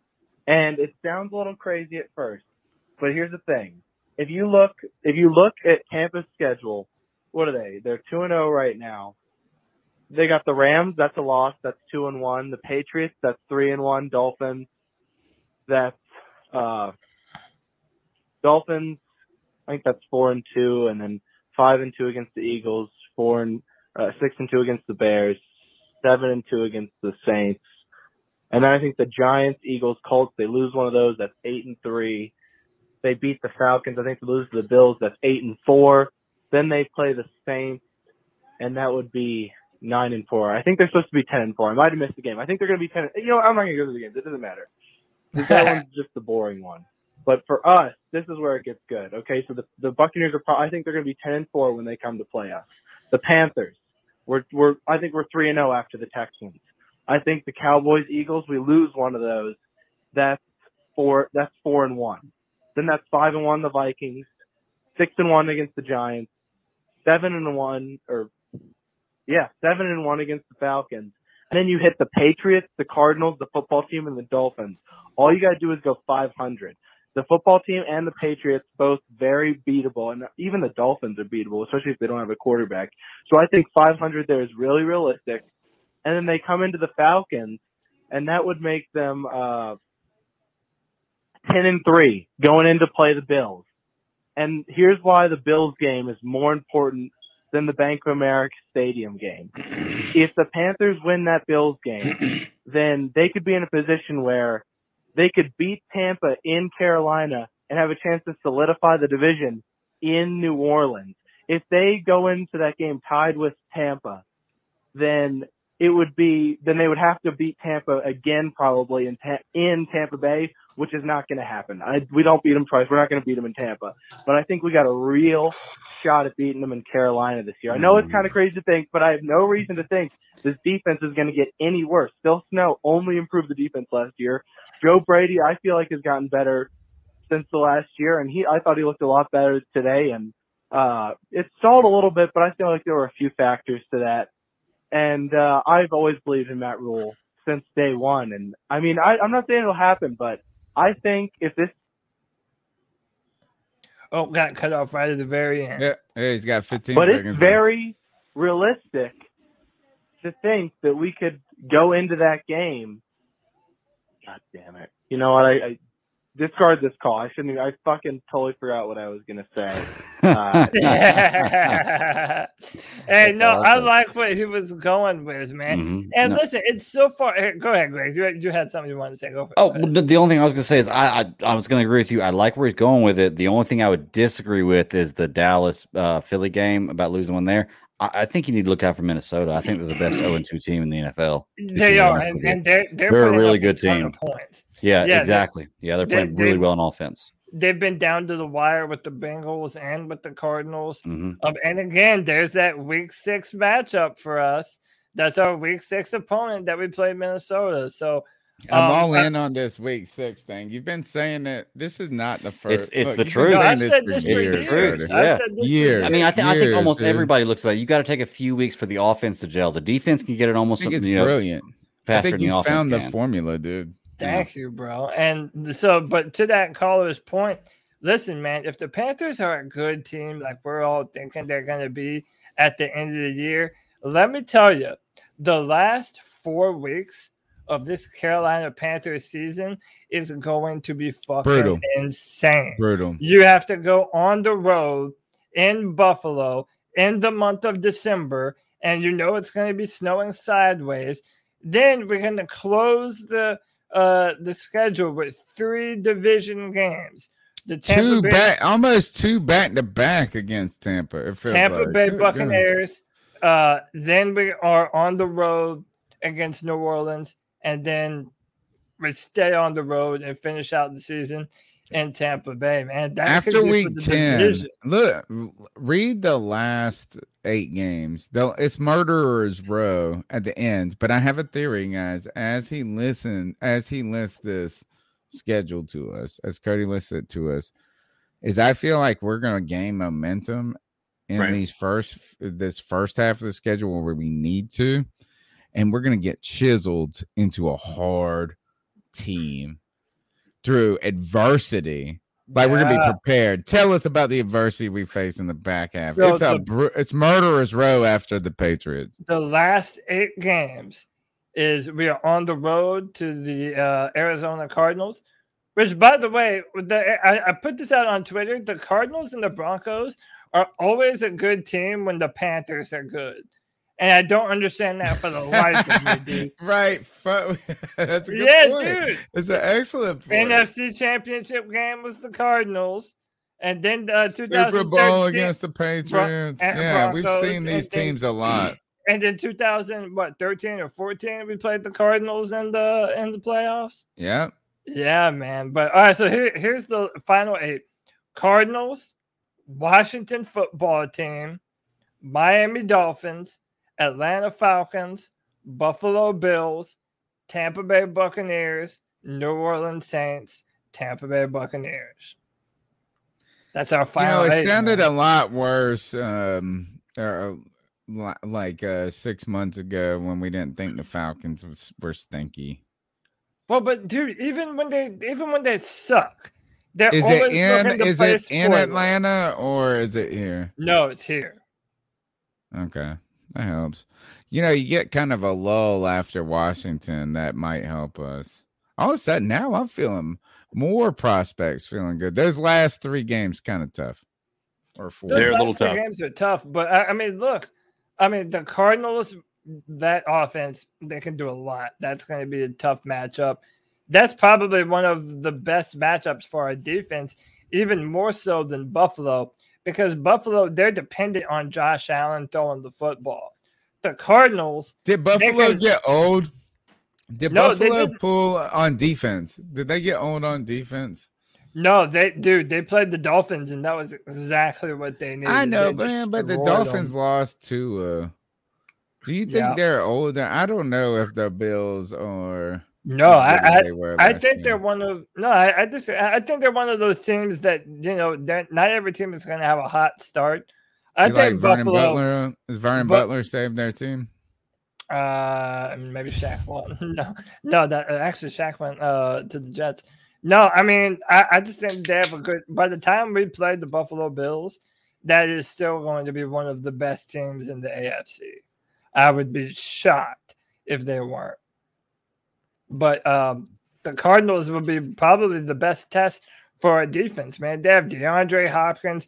Christian Kirk is making a bunch of freak show catches. Rondell Moore. Yeah, I'm starting him this week Moore. in fantasy on the worst fantasy team in the history of the world in a different fantasy league I'm in. I won the title last year. I've got the Super Bowl hangover right away.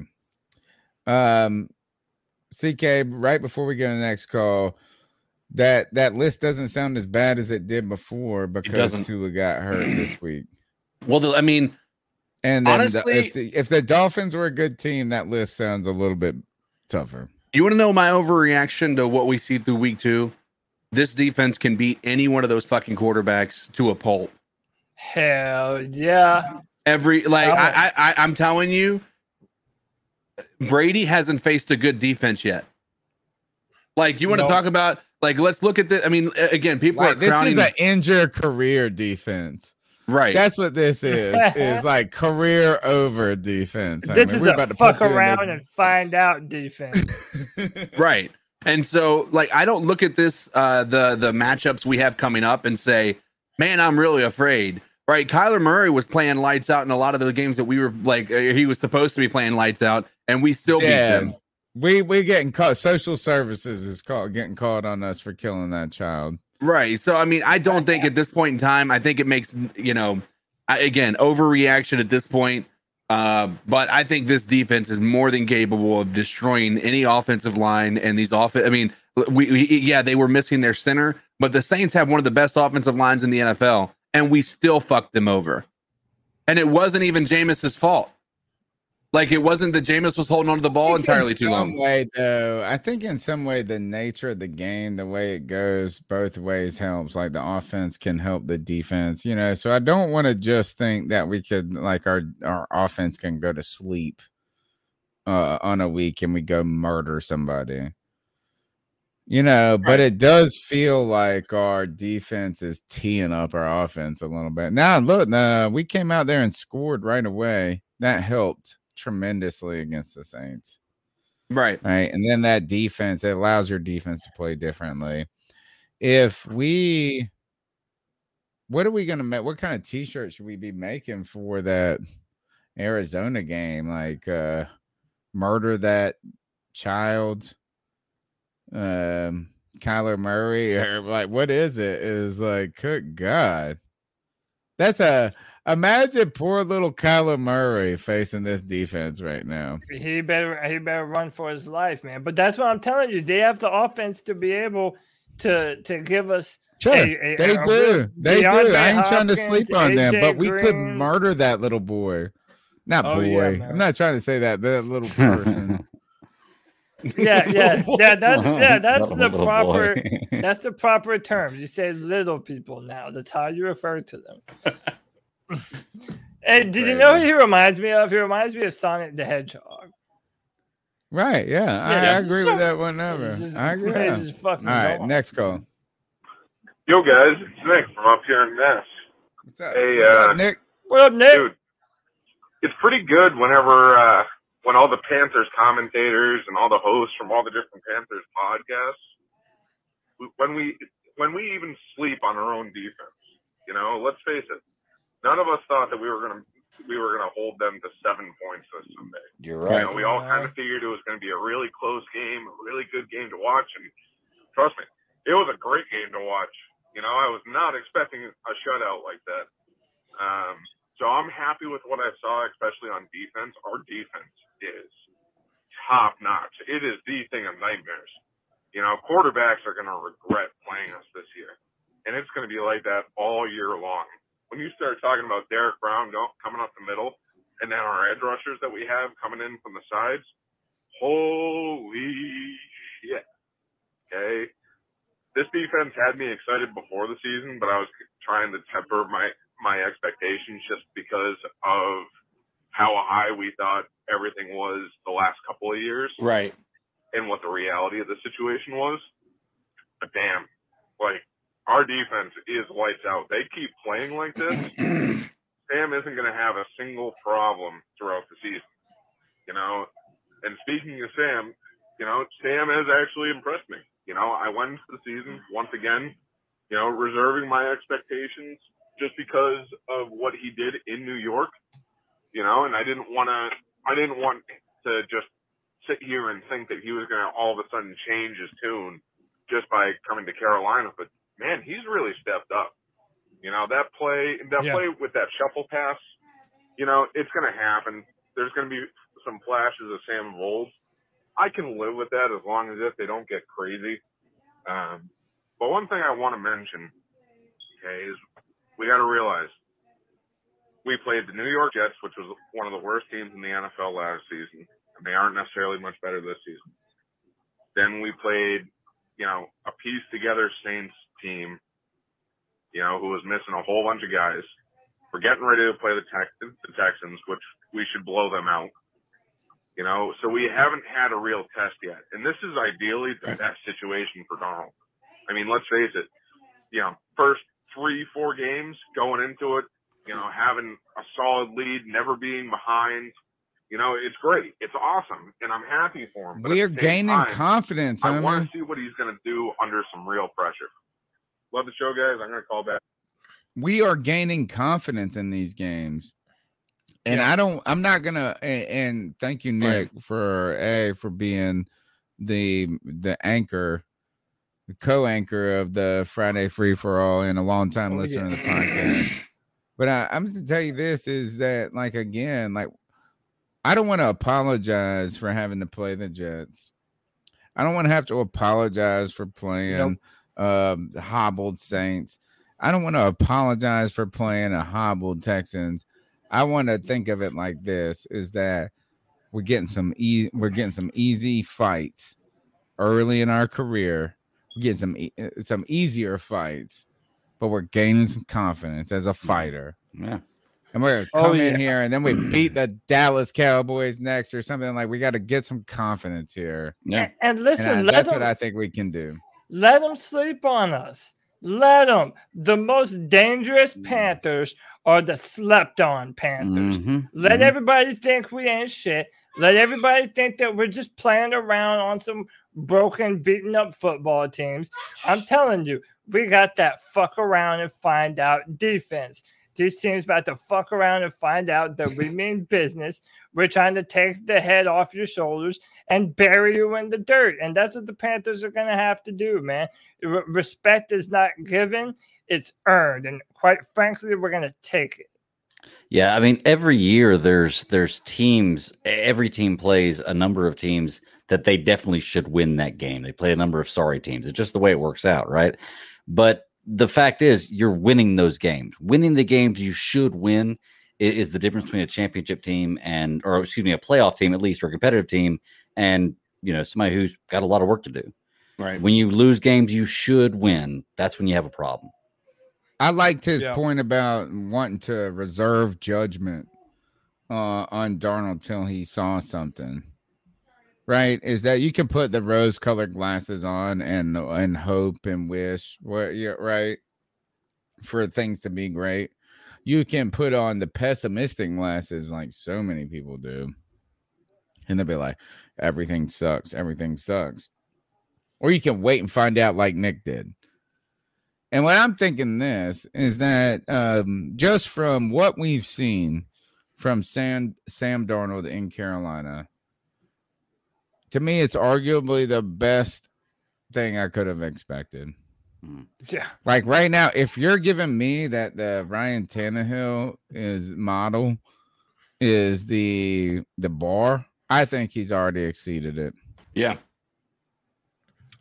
Yeah, I mean, like he just hasn't done. I mean, that one play, yes, that's like kind of the Sam Darnold that people told me was going to happen. But I don't even think that play was like. I think this is that they're going to go back and yell at him. He won't ever do that shit again, I hope. See, I don't. But other than that, man, it's like he's done everything I kind of wanted him to do, See, and a little more. You say you think you haven't seen it, or you think you have seen it. I would say I haven't seen it yet, but it's not because of Sam. Like, I feel like his performances in these past two games could have been even way better than it was, but just a few little dumb errors in pass protection by Pat Elflein and Paradis and some of our interior guys. And yeah, even Cam Irving, who did struggle a little against Peyton Turner versus the Saints. Like, Sam could have had a much bigger game. But I'm waiting. If you told me that he through 3 games we would be 2-0, met 2 games we would be 2-0, averaging over 300, 500 yards, a passing, 1 interception, a rushing touchdown, and 3 passing touchdowns. I'm gonna say this is that that's better than I expected. Yeah. Here's the thing with Sam is I think I'm gonna go to Cody's formula here, and my deal with him is after week 6, that's when I decided this is a jersey I'm gonna buy or not. Dude, I think that's he's when I blow decided this Texans because team up. I think I'm gonna have it right. I think the offense is gonna come out and put the big face fuck on the Texans. Could you imagine how fucking awesome that would be? I think it's gonna be. I think that's what's gonna happen. If Sam Darnold just came out and flexed on him on prime time, throwing for 500 yards or some crazy shit. God, I would love that, dude. It's gonna happen. It's gonna. I won't say 500 yards, but I'm saying this is like we're putting up 35. I'd love to see it. Yeah, above 30 points. And here's the thing with Sam Darnold. I don't know. The problem is Christian McCaffrey take all the points away from everybody. You know, so like Sam Darnold. Well, he only has 1 touchdown yards and have 1 touchdown, and Christian McCaffrey just eat everything up. But Christian McCaffrey only has 1 touchdown so far this year. Right. But that's the same thing that we were sensationalism in his backside. Oh yeah. Well, and then real quick, CK, before we go, let me just finish this one thought. The caller with Sam Darnold, I agree with you. I want to see him do something else, but so far he's done really well, and I can't not like him until he gives me a reason to. You know, so I'm sold on him after week 6. I think that's the time when you decide whether I want to buy a jersey or not.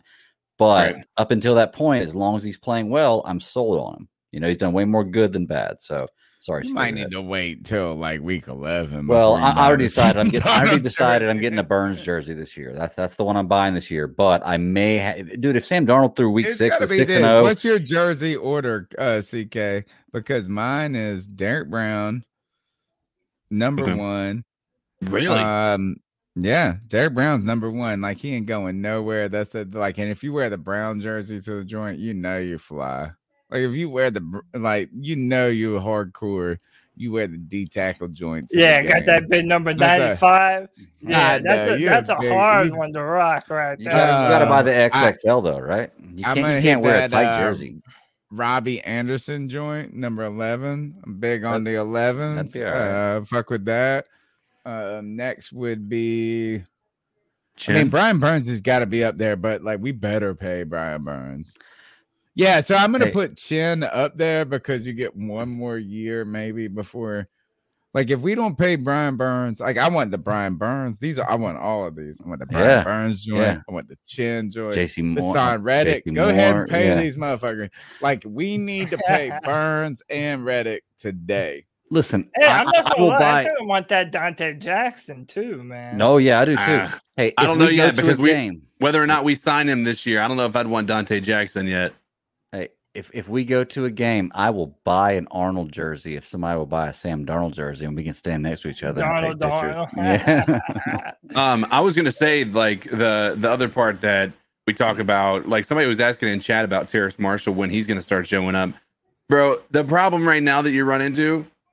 They have so many people that they can feed the ball to. Feed, bro. Yeah. I don't know that Terrace Marshall is going to be like this, just generational talent that we're going to see in his first year. We know he's capable of it, but I don't know if he's going to have the opportunity with the people that we have on this squad right now. And honestly, it depends upon what you're looking for, because if he balls out this year, DJ Moore may not be getting his extension. But I just realized something, guys. Is number 1, we didn't ask this dude about Joey Sly. Oh no! How did we not ask about that? Oh my gosh! Yeah. No, you were talking about Terrace Marshall. I think this is that while we're riding these high fucking hopes right now, as all hope springs eternal, and like I'm seeing myself or us in the playoffs and shit. Like Terrace Marshall might be like a dark late horse. You know what I'm saying? Like somebody that comes into the offense because of not an injury, but like new wrinkles and this and that. So don't worry. Just because it ain't on day one, homie. This dude might be catching a touchdown in the NFC wild card game. Right. He's a McCole Hardman for the Panthers, basically. Well, McCole Hardman's more of like a Robbie Anderson type, like a downfield type. I would have I said don't know. I got like him on my fantasy team. He's been doing pretty bad this year. I mean, I like would your even say hope, like, like the expectations are there. Man, there's Terrace Marshall. You can't be like, if you starting him in fantasy at this point, you started him. You way too early on to come up, folks. And that's another thing. Hugo next up says, don't forget about Shi Smith, who will be set to make his return at some point this season too. And I think that's a piece that I would love to get involved more, especially as the season goes on. And also, this I want to gonna get nasty. And think about by this. the way, We could be throwing look these. at what we're saying right now. Look at what we're saying right now. We're looking at all the different pieces that we have: DJ Moore, Robbie Anderson, Terrace Marshall Jr., Shi Smith. Like, that's not even mentioning Christian McCaffrey. Like, we have so many weapons on this football team. This offense can be so much better than it is. That's why the pass protection thing has been so frustrating, man. If we can actually get some adequate pass protection on this offensive line, like, dude, the offense could match the production of the defense. I mean, we could have an offense that's putting up a ton of points and the defense that's the offense hasn't been bad, man. It's been good enough. The offense hasn't been better. It can be better. Yeah, Even you're better. right. You can see all the areas in which there's just one player doing the right thing away from being even more dynamic than they already are. And if we hit that, man, we're going to be unstoppable, dude. Unstoppable. Hey, I have one quick question for y'all. This kind of, y'all talking about Smith coming into the lineup, reminded me of it. We do have a lot of players, or a lot of, the future looks really good for people coming in off injuries, suspension, if we all that. pay them. Now, our defense is gelling right now, man. I mean, we are doing really, really well. What if we bring Bouye in and it messes that up? I just don't see it. I just don't see it. I don't think they're going to rush him in, but they do want him. But I tell you this, they kind of do want him to play because they were asked about that. And I feel like Matt Rule's like usually like, oh, we're process-oriented people. You got to do the blah, blah, blah. He's like, man, we want him to play snaps, but we got to make sure his condition is right. I think that, look, is that who is it? The Melvin guy? Rashawn, tell Melvin. me this. Rashawn this Melvin. guy came in and we played against the Saints and he played all right. We lost. We need Bouye at this point. You know why I'm not what going, if you Greg? give him to us and he's pretty good at the nickel? Kind of like, do you remember when we added that something Leonard guy in 2017 or 2018? We were making a play on front. What was it? And it was a vet. And he was exactly what we needed to play. Something Leonard. Chat, help me out on this. And you don't have to be sensationally athletic to play the position. Like he came in and his experience and his wisdom helped us. AJ Bouye, be our Bouye. Be the buoy of this defense, please. Man, it would be. I think our defense is set up right now where everyone can just play fast. J.C. Horn benefits from having Dante Jackson and Jeremy Chin.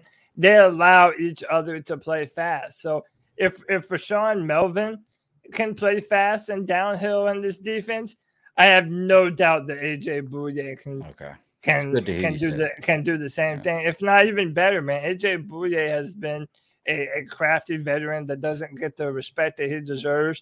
Listen, that might be another key to this defense being even better than it already is. So yeah, I'm pumped about it. I think he's going to be a great addition. Can I ask though, like just real quick? I'm gonna look up his stats real quick. I only remember Bouye being like a big deal, like 1 year, wasn't he? Wasn't he like a Josh Norman type? He Yeah, made, like 1 year, so, Josh Norman Pro type Bowl thing. in I Jacksonville. believe he was drafted by the Texans, and then Yeah, the year the Jaguars went to the playoffs, he was a part of that team, and he was one of their bigger offseason signings. So, yeah, I mean, I don't. Again, his numbers off the top of my head.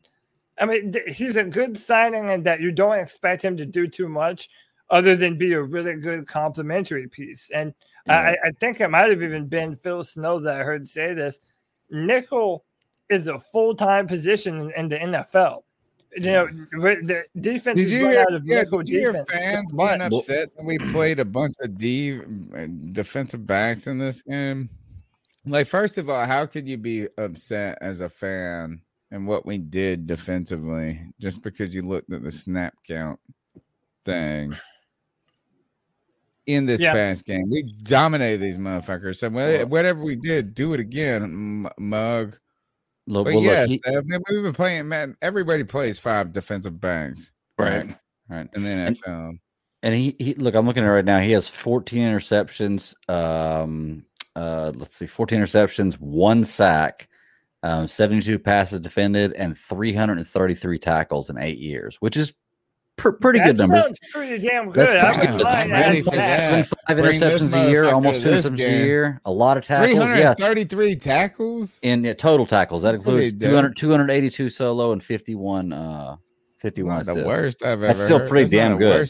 Yeah, and by the way, the Texans can't run the football. Look up Zach Sanchez's numbers and tell me what those were, or give me another one of these bum ass Bradbury nickel corners that we. Bradbury's straight, but we got Sanchez. Remember, like all these bum ass nickel corners we drafted. And hey, who was the sacrificial lamb in 2016 when Julio went off on us? Ben Wickery. Yeah, Ben Wickery. You know what? CK, that might be the guy for the. You think he'd be down? Manager. I don't know if he would be down, but he's done an interview with me before. Like we've, I've gotten Jameer Bird, I've gotten Ben.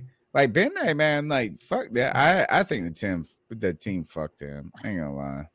I ain't even past that. Is that like we did some people wrong? If you want a checklist of people we did wrong, y'all can look to Steve Smith. Y'all can look at these people. I got some lower. I got some other people. Cameron Artist Payne. Cameron Artist Payne. Check one. Ben. Well, we did these people wrong, man. We put them in terrible situations. Galden was terrible. I guarantee you, AJ. He won in that triple draft. It was James Bradbury, Zach Sanchez, and one other. Rashawn Galden was a little bit later. Rashawn Galden was the year that we drafted. It was the first year. Rashawn Galden was Hurney. He was Hurney. It was Hurney's first year back after being rehired. But that year that we rescinded the Josh Norman franchise tag, we went James Bradbury in the second.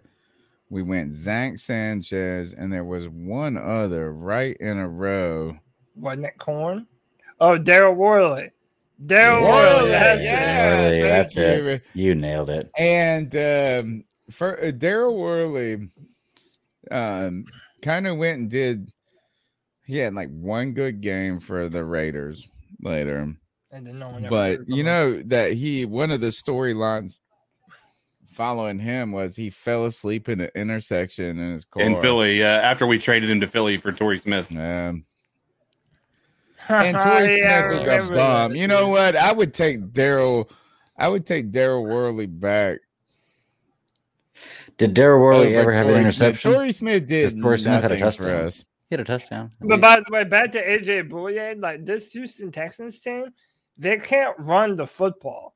If you look at their stats, they have a bunch of good running backs. Dude, even this year, if you ask people that know this team, their offensive line is not good in run blocking. So if you add AJ, welcome to the family. We're going. Neither is ours. All these players to play downhill very fast, and I think that's a nightmare scenario. Dude, this is a blowout. This is like a welcome back Thursday night football. How about that? Is Thursday night football has been entertaining recently? Yeah. Generally, being bad for Thursday us, night though? football is the worst football in the world. And this week it is gonna be when the Panthers put a 45-0 spank down on these bitches. It's gonna be the most Black boring. said, don't do that to us, Tony. He said, don't put that juju on us. Cody, real quick, just so you know, man, the Texans have 242 Feeling rushing too yards and good. 3 touchdowns, and they're 11th in the league, and Carolina is 21st with 200 rushing yards. Yeah, they're and 2 rushing the touchdowns. ball this They're year. a good running rushing the team. ball this year. Yeah. Well, maybe they were talking about their offensive line being able to It accurately was last run year block. that they didn't run the ball at all. They could not run Dude, anything. if we're able Don't to worry, shut they don't down have a Alvin quarterback. They're not gonna be Kamara- able to run now when we drop 8 in the box on them every Right. time. Dude, if we were able to shut down Alvin Kamara, dude, I don't give a I agree. fuck We have a great who is rushing defense. behind Yeah. him, man. Yeah. I don't care who's behind them. We gotta shut them down, take them out. Let's hit another Right. call, Tony. Let's do it. Hey guys, this is Daryl May from Tobaccoville. I want to say, really enjoy the Did he show. say First Tobaccoville? time caller, but Hell I've yeah, been it's right listening next to the where last I'm few at. years. I love the fact that the show is for the fans, by the Where I fans. got married. So keep up the Appreciate you, good man. work. Hold on. got a I couple gotta thoughts to share rewind with this you, Ken. because this guy's So already keep my favorite first time friend. caller, but I've been Yeah. listening the last few years. I love the fact that the show is for the fans, by the fans. So My keep up the man. good work. Got a couple thoughts to share with you. First of all, our defense is fun to watch, and you don't want to miss a defensive snap because, you know, they're constantly getting pressure, consistently getting the quarterback, tackling really well, covering really well. It's just a lot of fun to watch. They kind of remind me of the 2015 offense where they're just playing for one another. They're, you know, Ooh, playing consistently, interesting they're comparison. celebrating one another, and they just have such a loose and free personality. On the other side of the ball, I look like at the that. offense. Sam Darnold, I think we've not seen the best of him. I think he's going to get better and better as the year goes on. Yep. I think he's going to eliminate a lot of the little mistakes that he has made. I think this offensive line is playing better than we thought. I think that left guard position does need some work. I don't know that Christensen is the answer right now. I think he needs some more time. Maybe Deontay Brown, not really sure there. But anyway, they're looking better. I like the This fact is a that very we don't have one knowledgeable receiver caller. getting a Yeah, lion's it is. share of receptions. Everybody's kind of getting targets. You look at how 2015 was with Cam, he spread the ball around. I think Donald's doing the same thing, and I think that's going to be good for us as an offense. So I don't think we've seen the best of these guys yet. The last thing I want to say is I'm seeing a lot of people talk about Teddy Bridgewater and where we should just kept him. He's playing just as good as Sam Darnold is. If you watch the highlights, I don't watch the games, but if you watch the Broncos highlights, looks like he's getting a lot of yards after the catch. Looks like the deep ball is still falling short. A lot of them balls could have been caught, maybe taken to the house if he had thrown them where he was supposed to. So, and he's went up against the Giants and the Jaguars. So we'll see. See you guys. Man, what a good call. Hell yeah, dude. Hey. And he's from Tobaccoville. That's right next to me here in Winston-Salem. That's where I got married at, was in Tobaccoville, man. That's what's up. So that's why it's great. How call. about Great that? call. Is my man's first slayed it. Slayed Give it. that guy He high got the five. applause. Mm-hmm. Yeah, I mean, I don't give it out much. I had to go into a folder deep in my computer to find that applause. You're approved with these applause. Yeah. Yeah, and lazy with them. So that made me get it. Where do you want to start on the goodness of the? For me, favorite part of the call right away was the comparison between the defense, our current defense, with the 2015 offense, and I'm sure you can find a million reasons why it's like a flawed analogy, and you can find one reason, my reason why it's a fantastic analogy is, did you see them after one of the plays? I don't even know what defensive play it was. Maybe Brian Burns did something, and every defensive player goes up there and does the Spider-Man joint with him. I know. Mm-hmm. Like, I mean, the like picture, now right? they're all into watching Marvel movies. My man comes out with a platinum diamond. Have you guys seen this chain, this mug? Brian Burns wears a diamond It's Spider-Man. icy, bro. It's icy. Shit is for real. fucking dope, bro. It's They were icy, all in man. there. They were all doing the celebration together. There was a comment right away. This mug had me hooked because that analogy holds true there for me. There's a fun that is happening. There is a energy. There is an excitement. There's a camaraderie. Love it.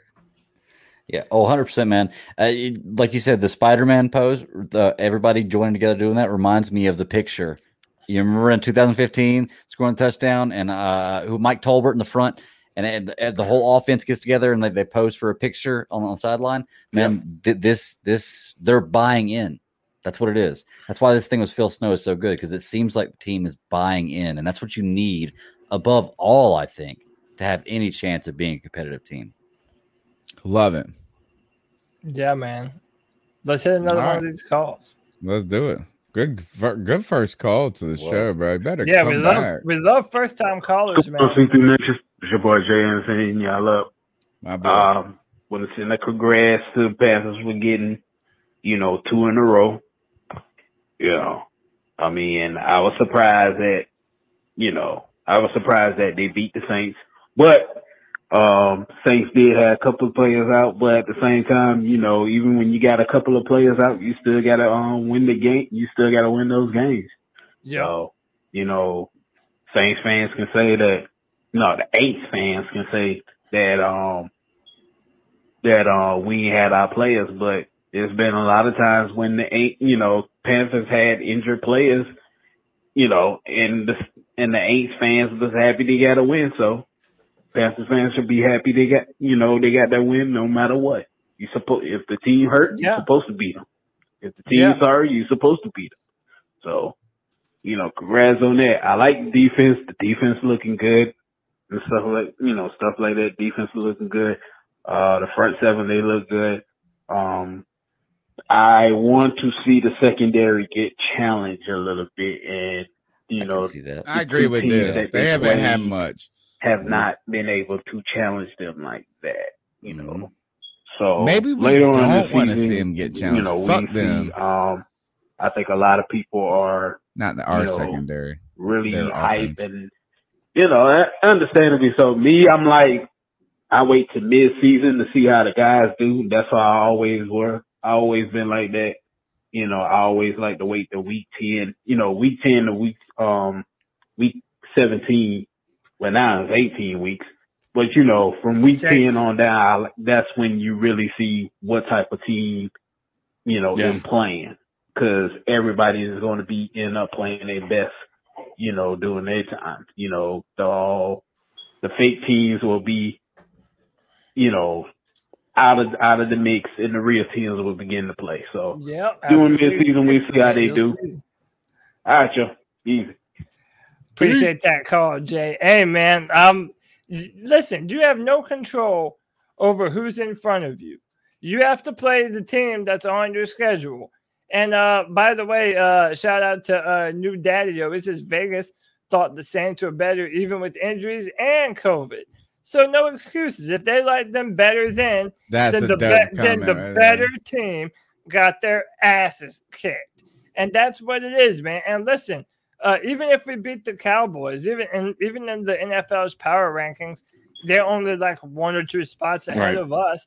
So even if we beat the Cowboys, we're looking like we're going to be in a scenario where the Panthers might not get a bunch of credit until later on in the season. So we have to be okay with that.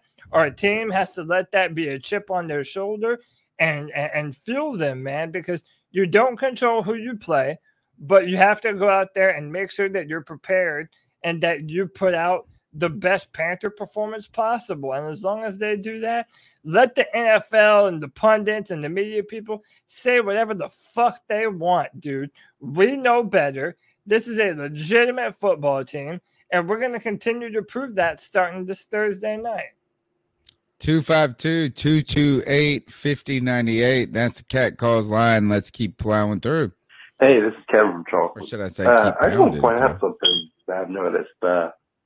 first game for the Jets, they had tons of injuries. The Saints, obviously, everything was going on with COVID and the injuries. This week, Tyrod Taylor probably not going to play. And then Dallas, with Lawrence out.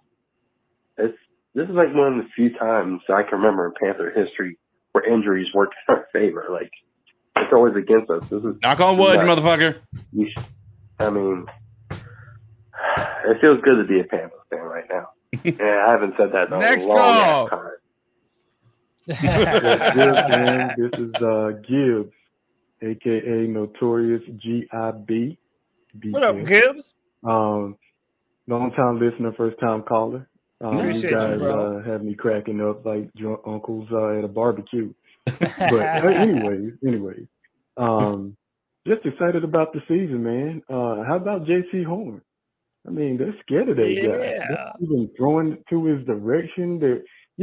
I was thinking, like, he's like a state trooper, He's got that seatbelt going, keeps people in check. He locks them down. He's a lockdown corner. He's either locking you down or he's either picking you off. So I'm starting a campaign for him. He got to go to Halloween dressed like that. Let's see. The campaign is going to be pick it or ticket. Hey, I like it. That's not even a thing. How about pick it? Pick it or ticket. Pick it or ticket. What he's either gonna do This has to be his Halloween costume. He's gonna lock you down, or he's gonna pick you off. State Trooper J.C. Horn. Click it or pick it. Guys, keep doing what you're doing. Love you guys. I like it. Signing out. We got two Have of a good these. one. Man. We got two of these. There you go. First time callers coming in slaying. Getting Pick the it applause or on the ticket. first try. I love it, man. Pick it or ticket. Homie. Bro, that's the sheriff, man. That's the highway sheriff, man. He's the state trooper. We gotta get J.C. Horn on this Panther. The C3 chat. Come on. You know what? If J.C. Horn don't do it, we gotta go all as state troopers this year. I'm gonna dress up as a state trooper this year for Halloween just because of that. Pick it or ticket. I love it, bro. I like it. I love Let me it, see. man. I don't remember which call we were on. I do remember which call we were on, but I switched to that stupid applause. Lost my order. Not the stupid applause. What's good, fam? This is that was the one. Gibbs. Right. Yeah, that was Hey, boys. Hoping you're having a good Tuesday night. Love Looks that like call, the by the Panthers way, are actually Gibbs. good, and the national media is starting to give them a little bit of attention, not a ton. But it looks like most of it looks like, the Saints had a bad game and the Panthers, got lucky. But I think the national media is starting to catch on that this defense is really good. I called in a couple of weeks ago and asked for some sacks predictions, and y'all didn't seem to think that we would get more than 40 collectively this season. Now that we have 10 in the first two games, do you want to change those thoughts a little bit? Yeah, It really seems to have 87, been baby. sacks Very much. on a collective Dude, I- effort throughout the entire defense. It's not just one person. And then there's other players like Chin and Burris and YGM that I've seen in the backfield multiple times who are probably Yeah. due for sacks as well. Other than that, y'all have a good night and keep up the good work, boys. Definitely changed my number.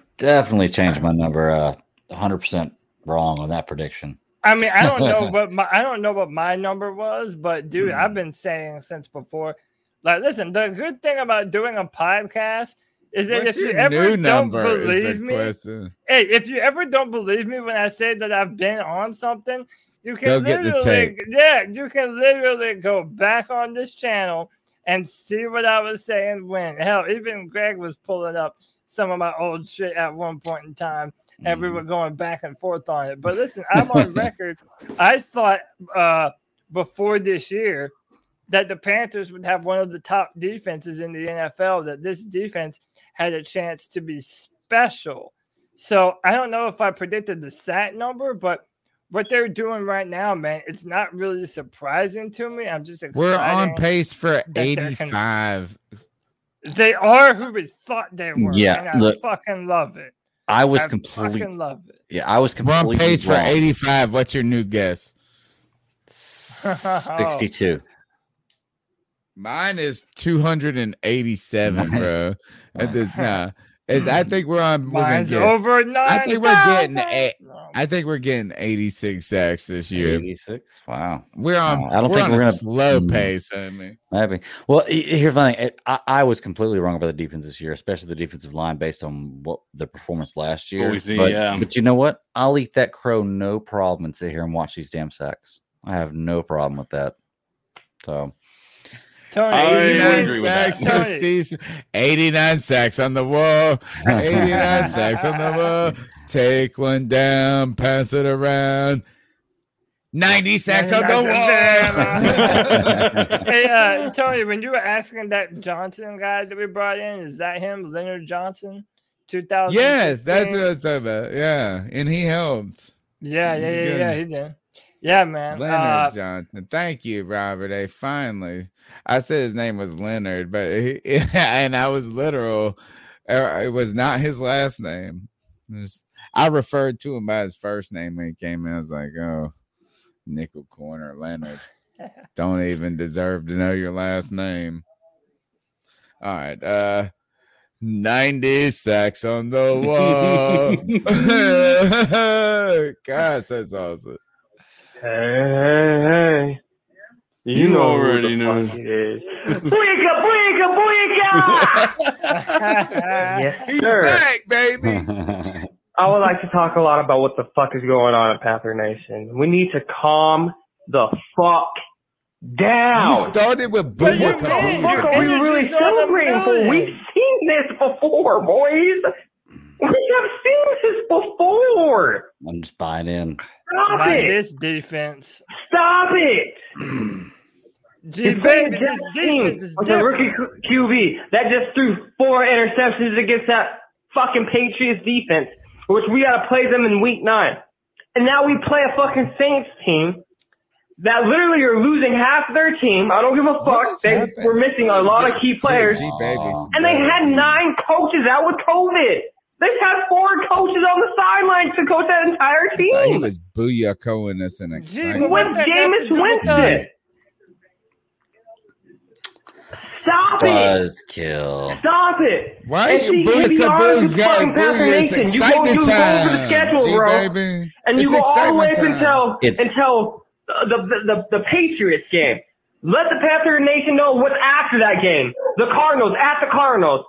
The Washington fucking football team at Miami. Then we got the fucking Falcons. We know what that is. It's a toss-up. It's a divisional rival. Then we go at it's Buffalo. a Then we play the toss-up. Tampa Bay Buccaneers. Then we play the fucking Saints, a fully rejuvenated Saints We're gonna team in the later of the year, at the end of the year. And then we have the Tampa Bay again. We don't know for sure if we're going to beat the motherfucking Cowboys. We don't know for sure if we're going to be the Eagles, the Vikings. All right, I'm cutting them off. But also, G baby, what did you expect us to do? To come on this where did the real podcast? G baby go? Where did the real G baby go? Yeah, but the real G baby, please stand up because we ain't trying to hear that national media bullshit. If He fans needs wanted to Cam hear Newton that, back. if If G fans baby, if wanted, Cam Newton was back, he would be. we if get fans G baby. wanted to I hear love that Cam kind Newton of bullshit, you could fucking turn on ESPN or NFL Network or Fox Sports and hear them say the same dumb shit about the Carolina Panthers. Oh, wait a minute. You probably wouldn't because they wouldn't even be talking about us. This No, defense he's is right about the different. back end of the schedule being tough. We tried to talk a little bit about that, but now, I mean, I don't think maybe two is not hurt at that point, and the Dolphins are way better. But come on. Well, I mean, at some point in time, man, you've got to believe and you've got to dive into this team. I mean, whether you can say who we played before is nobody. Look at how we've played, man. You've got to believe in the team at some point in time, and I get it. I've seen this movie before too, but I mean, based on what I've seen so far, I've got to go into it optimistically. You know, I haven't seen anything that's going to make me believe that we're a terrible team right now. If anything, I've only seen improvement. So why not be excited about that? I mean, the team is definitely improving. Yeah, we're 2-0. I mean, what else? Would you feel the exact same way if we were 0-2? And also, he's pretending like we didn't, we didn't start the past 2 seasons 2-0. We didn't have the quarterback situation that we do now, with the kinds of weapons that we have do 10 now. sacks in 2 games. Oh, wait. Guess how many sacks we had last year? We 0. didn't put up an all-time performance against a Sean Payton-led offense that was one of the worst of his career with the New Orleans Saints. Like, we fucking did that, boys. We did that. The Panthers did that. G, baby, have a fucking Coke and a smile. Shut the fuck up and be happy. Tony Dunn, next call, brother. Can you put that Mac comment back up? Because when you interpreted it for me, it's like I just once again say that our chat room is the smartest, awesomest chat room in the world. Thank you for your support. Yeah. Hey guys, it's Joey. Why the hell am I worried about the Texans? Like, honestly. But, I mean, I think it's a trap game because, A, the Panthers are on Thursday Night Football. You know how we perform there. Crickets. B, this is a trap game because all off season, the Texans ain't going to be shit. The Texans ain't going to be shit. The Texans ain't going to be shit. Maybe they won't be, but you know what? They put up 37 points on the Jaguars. Now, I mean, the Jaguars are no better than the Houston Texans potentially, but it's still 37 points. And for a team that's known to underestimate shitty opponents and play down to opponents,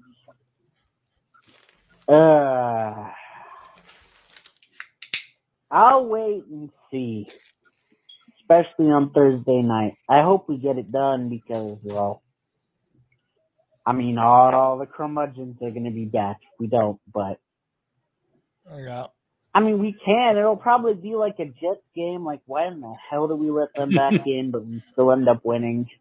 I honestly don't know, and this is a trap game, guys. Has trap game written all over it. No way. And I think my girlfriend is in the chat room. So, yes, you could be as dirty as you want. Anyway, guys. It might work later. Did Joey just give us free reign to talk dirty to his girlfriend in the chat? That's what it sounded like. Is Joey a cuck? Oh, maybe he's into that kind of thing. Hey, we don't shame over here. Next call.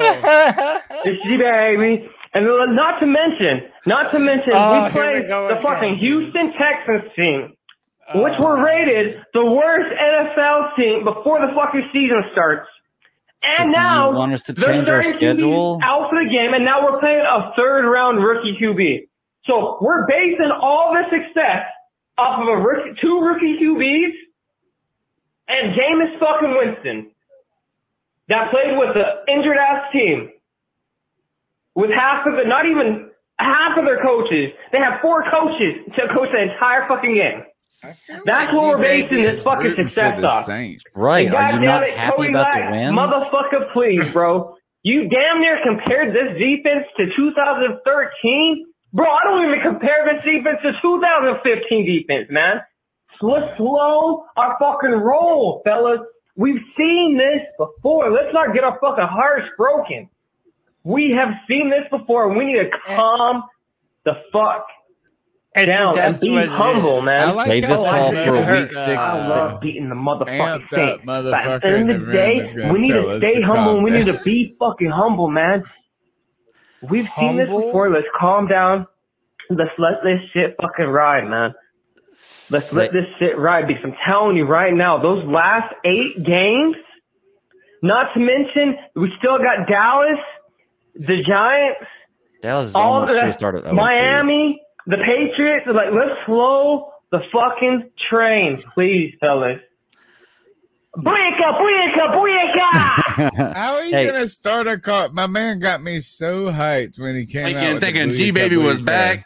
Yeah, he's know. telling And then everybody he hit to us calm with down. all All right. this. All right. While Here's shouting, "Booyaka, booyaka!" Since G Baby already has a distaste for Codizzle, I'll say this much. How the fuck are you a fan if you're not going to be heartbroken if this team fails regardless? Like, let's be honest about some stuff. We have seen this story before, and we have seen the downside of it, but we've also seen the upside of it. So we've got to be excited. If you can't be excited for this fucking team right now, what the fuck are you doing with your life? I know that right now you don't see Sam Darnold as the guy going forward. I get that, right? And yes, there are some real criticisms that you can take from what he did last year. And yeah, we're 2 games into this, and we're going against one defense that's supposed to be really good. Yes, they're missing a couple of key pieces, but you know they're still the same defense outside of those 2 pieces that they were last year and the year before that, right? So I think it's fair to say this squad is better than we've seen in a while, at least since 2017, and that's 4 or 5 years of lackluster performance. We see this. This is the first time we started out 2-0 since that season, and we've, like I said, statistically speaking, we have seen this play out where we've started 2-0, but it's very rare that the seasons don't go our way when it happens, right? 6 out of 7. We've been 2-0, 7 seasons, and 6 of them we made the fucking playoffs, dude. Like if history is any indicator, Panthers I swear are on the we right started track, 2-0, and what did we start? Somebody look up the 2012 season when we had Antoine Cason and Deku. We started off strong there, and we sucked. Yeah. Hey, look, I decided after this call, especially, that I'm doing a 6-week review. So after week 6, I'm going to do a compilation of all the videos, like of us, our predictions, what fans have said, this and that. And then at week 6, who's right and where we're at based on what people were saying then. And we're going to play it on this. It's going to be really fun. We started out with the L in 2012.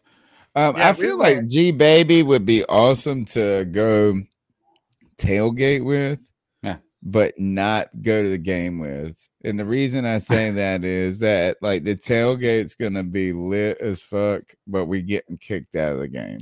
You know what I'm saying? Like at some point is that tailgate gonna be fun as fuck. He's gonna fight somebody. I know G Baby we're gonna be. And, you know, when you roll with somebody, you got to roll with them.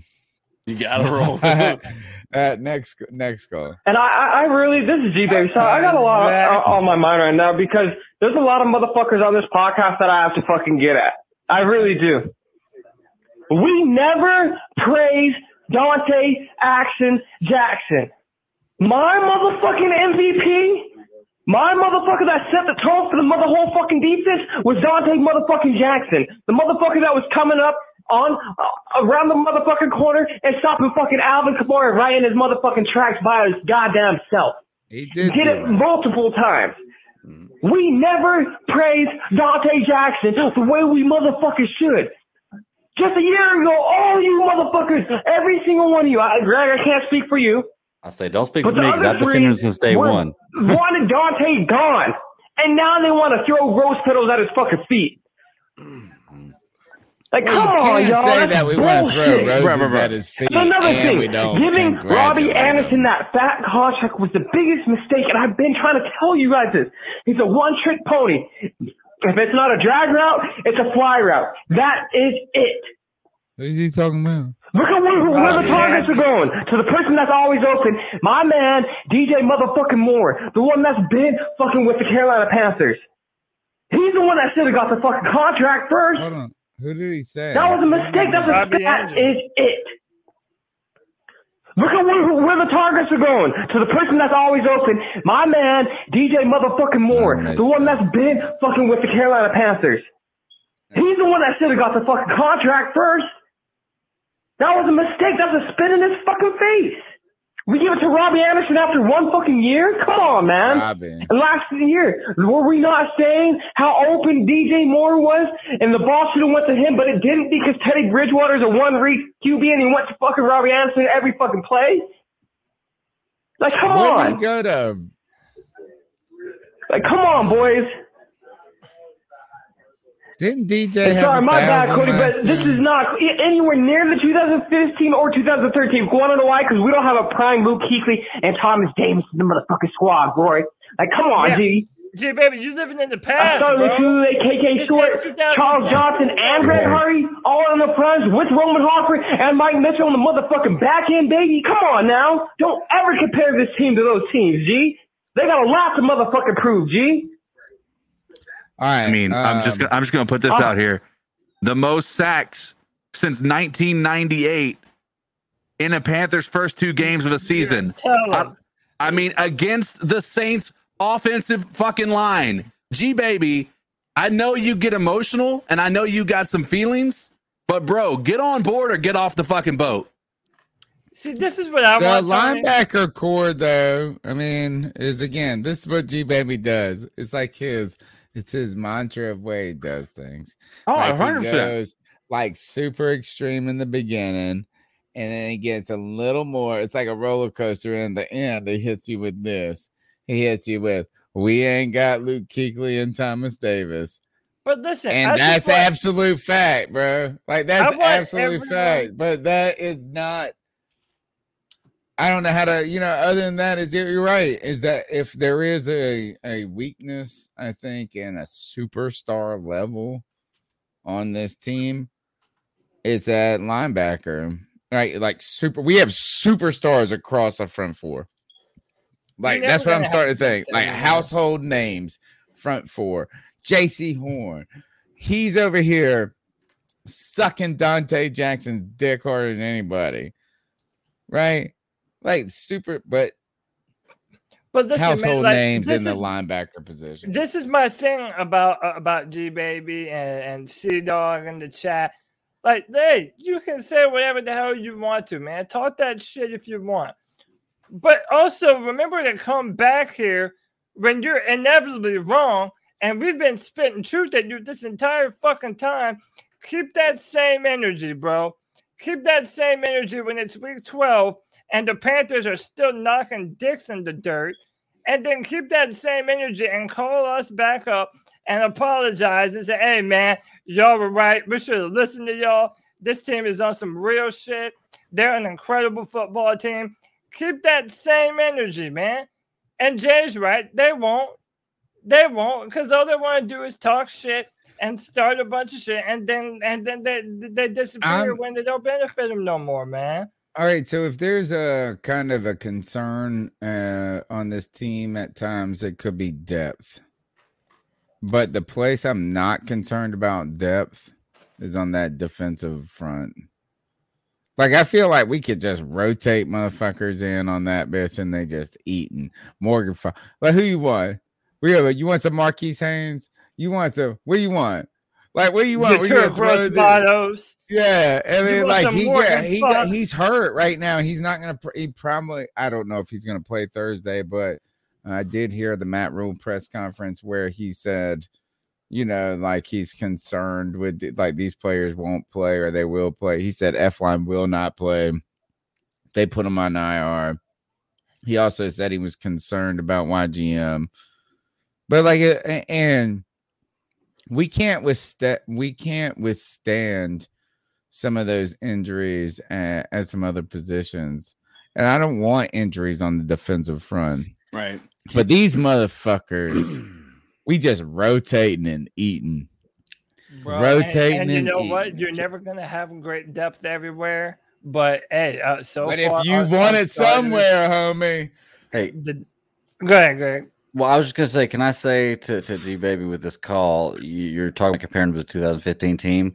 Not only have we held teams to less points in the first 2 games in 2015, we've scored more points, and we played Jacksonville and Houston in games 1 and 2 of 2015. Jacksonville ended up being 5-11, and Houston ended up being 9-7. So I'm just saying, you play who's in front of you. Did we play great teams in weeks 1 and 2 of 2015? We didn't, and we're still playing better. I'm just saying, I get what he's saying, but I mean, at some point in time, you got to dive in. I'm so tired of being a pessimistic Panthers fan. This is my year. I'm diving into them being a good team. I think they are going to be our a good year. team. This is our moment. We're just in week 2, Right. and 3. Cody, Right. Look, I saw Brian Burns and these cats. They and Reddick. They're they're reviewing plays, and these guys are in. They're already in the 4-point stance. They're already like these mugs are so hungry.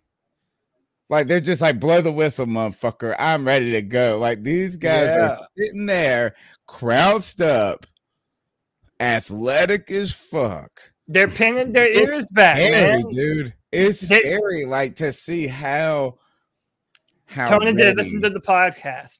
They listen to this fucking podcast man. Because I've been telling everyone that everyone on this team has something to prove. Nobody can rest on their performances from prior years. Everybody has to go out there with something to prove. And I'll be damned if our defense hadn't done just that, man. Everybody's getting a piece of the pie. Morgan Fox is coming through. Deter Gross Matos, Daquan Jones, Davian Nixon. All these players that I just mentioned already have a sack for the football team right now, man. So it's like, and again, they're hungry as fuck, bro. They're young. Oh my God. Dude, and they see themselves getting better. That's one of the things that Matt Rule said that I did key in on, is that he wants the players to see the results and know that all the time and the effort and the energy that they're putting in to getting better, that it's actually paying off.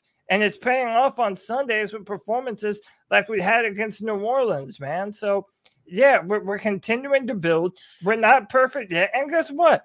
We're not going to be perfect after the We're not even as good as we're going to be yet, no, and we're still working towards it, man. But everybody wants instant grits.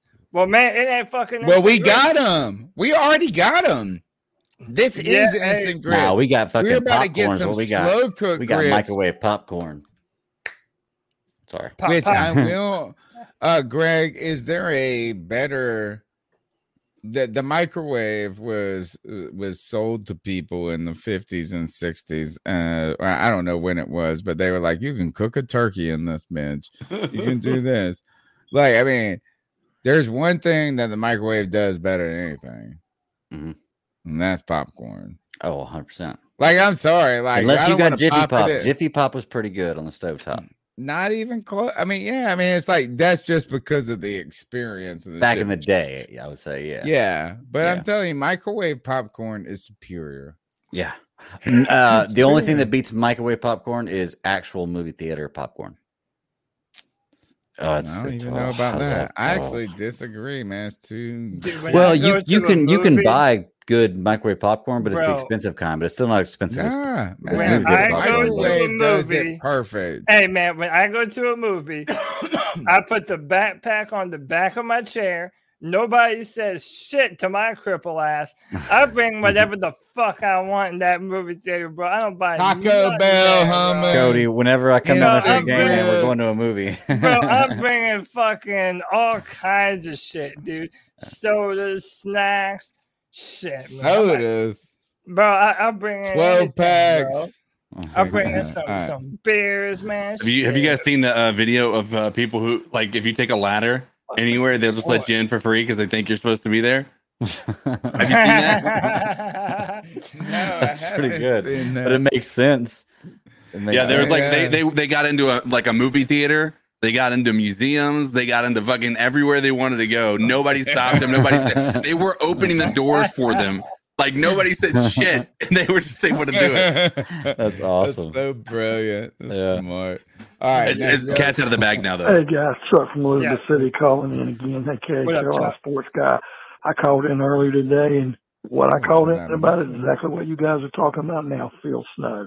Many times I've said on your show, Sean Payton was the creation between Kenny Chesney and Nancy Pelosi. Well, now I know Phil Snow is the adaptation. He is the genesis. He is the creation of Al Pacino meets Robert De Niro. Take a look at him. Holy shit. I like that. It. I like that. I like these fusions that Chuck is coming up with, man. These I like creations. that. I like that. Yeah, how about this? Is that if you think about Nancy Pelosi and who was the other one? Somebody Kenny bad. Chesney. You say Kenny Chesney? Kenny Kenny Chesney. Yeah, I don't know. Chesney. I mean, I do know. It's like a country musician. but I Bro, couldn't Nancy Pelosi visualize. is honestly fucking hilarious. That It's he like a would make vampire. that comparison, dude. That's awesome. Yeah. I love that. Chuck's good. But with my the- man said, out and like that's the great. They're the greats. They're like the dope old men. Al Yeah. Pacino and Robert De Niro. Come on. Ross said finally. Call me up. Call Call me up when you want to go into drama, Greg. And we hit the Heat, where Robert De Niro and Al Pacino were in the same movie, and one of my top 5 movies, Son of a Woman. Man, Al Pacino with the blind. He's playing Joey the Blind Panther. Y'all Hey, go man. watch Hey, Son of hey. a Woman. We- One of we the top might get into movies some- of all time. I will take a flamethrower to this motherfucker. Hey, we might get into some drama sometime, man. But if you want to get into something like that, I know somebody who lets you pick a movie and do a review on it. Yeah, You wanna I talk like about it? Son of a Woman. Nah, but I gotta go see this Venom joint. When's the Venom thing? Venom is next weekend. Is it next weekend? Yeah, I still haven't seen yeah. the first one Early yet. release. I'm Yeah. probably gonna You see haven't the seen the first- first one? It's my No, I still favorite haven't seen the first superhero movie of all. Well, we Not were gonna of do a all time. review Like, on Venom. Exclude all the Batmans. Exclude all the Batmans. I really like Tom Holland, Venom's- and I love he's Woody amazing. Harrelson. Yeah. I love Woody Harrelson. So the fact The that he's first playing one is Carnage awesome, bro. in this new movie, I'm pretty pumped. We were gonna do a review for Venom this week, this coming Friday, but there's just so much stuff coming out with Doom Patrol dropping Thursday and all the shows out right now. I mean, we're gonna do a review of number 2 instead because we've already talked about number 1. So, Yeah. but it's gonna be exciting. I can't wait, man. All right, Tom. I liked it a lot. How about this? It's Cody. Go watch that shit. Which one? The Venom? The first Venom. Venom? The regular. Yeah, Yeah, it's fantastic, bro. Yeah, It's I think I- fantastic. It's like will. like I would recommend it. Like I would recommend Dark Knight.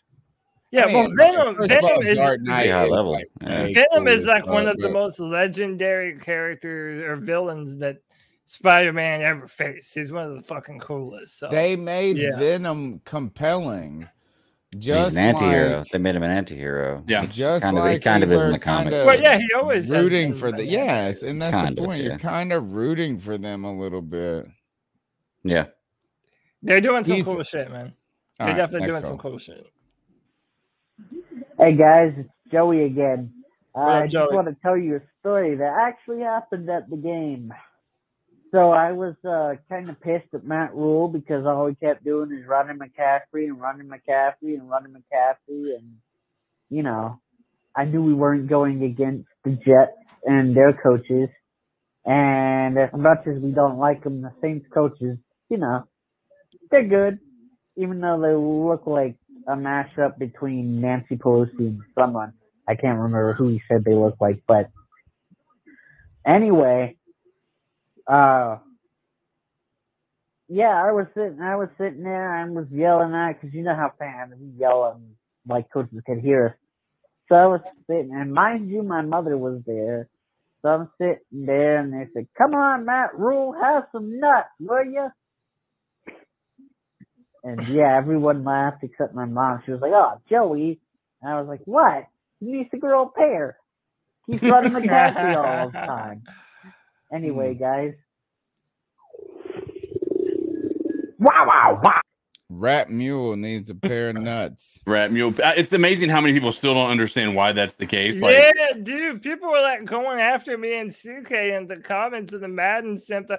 Man, why they disrespecting Matt Rule like that? That's so uncalled Because for. you're a hater, bro. Like, no, You're a dude, hater. that Madden has him looking like a fucking troll person. It's terrible. Yeah, he It's looks bad. nothing like him. So I heard actually CK Like was the one. when CK dropped that the first time, we fell in love. Yeah, CK was So the get first outta one here that with like that said that name nonsense. Like, and brought people it to don't my like attention. that. And it just stuck, man. But listen, it's no shade. Whenever you hear me and CK do Madden simulations in the future, it don't matter what our record is, we're calling that man Rat Mule until they fix his image. And there's nothing What a anyone can do about it, shootout. dude. What a shootout in this past one. Yeah, it was interesting. Yeah. It finally ended up being a nice little ending there, but yeah, it was. I can't. I've even tried on the first one when we faced the Jets. I tried to increase because I'm like they're giving our defense no credit, and like so I tried to increase the stats of our defense, and they still weren't letting our defensive line get home. Like nobody's able to get pass rush for whatever reason in that game on those simulations. And so it sucks, but it's actually not too bad. I guess at the end of the day, we're coming away with the wins. Madden is 2-0 in the predictions so far. If you guys haven't checked it out, no spoilers, go check it out over on the YouTube where we do the simulations. We dropped it last night. Way more exciting than I thought. First they got Tyrod Taylor. They must have mixed Tyrod Taylor up with Deshaun Watson a couple of times. Right? This mug was just running everywhere. Good Lord. No, they are amazing. You guys got to check out these YouTube simulations before commentated by CK and Cody when not short weeks. Color analyst Cody Lashney, but it is they're so entertaining, dude. Like I can't. No wonder the kids. I make fun of my kids for like watching other people play Roblox. Like I get pissed at now. I'm like, why are you watching somebody else do something? And I'm like, man, when I watch this, I'm watching it. Like, I got my popcorn. I'm with Cody. I smuggle beer into the movie theater in his wheelchair. I am eating this popcorn. They've been great.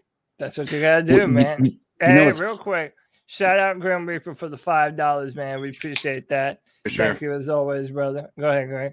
Well, it's funny, Tony, is you talk about you used to pick on your kids for doing that, and I did too, man. For the longest time, they just watch videos about people playing games, and I'm sitting here like, how can you just sit down and watch somebody play a game and have fun doing that? And like after I said that, I came and sat down and to watch a football game, to watch people play a game, and I was like, well, okay, I guess when I really think about it, I'm watching somebody else play a game. You know what? It's kind of the same thing. It brings memories back to me though about where there was like we used to play. I mean, obviously we used to play. We all played video games, but there's only 2 controllers. Right before the Nintendo 64, there were only 2 controllers. Yeah. And there'd be like 6 dudes.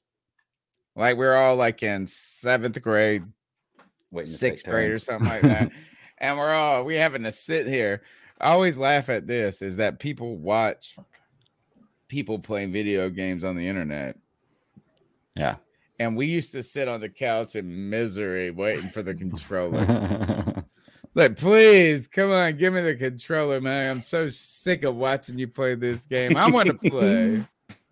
Now we subscribe to these mugs and these Madden simulations, though. I find myself just enthralled in them. Oh, they're great. I can tell with really your comments. You do like, even though it's not the.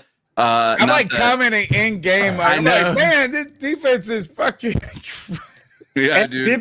People are into it. Every time we post one, it gets a ton of comments, ton of views. Hey, people really love it, man. I'm happy that we're doing it, man. We're putting out a bunch of really cool content here on the C3 Panthers podcast, man.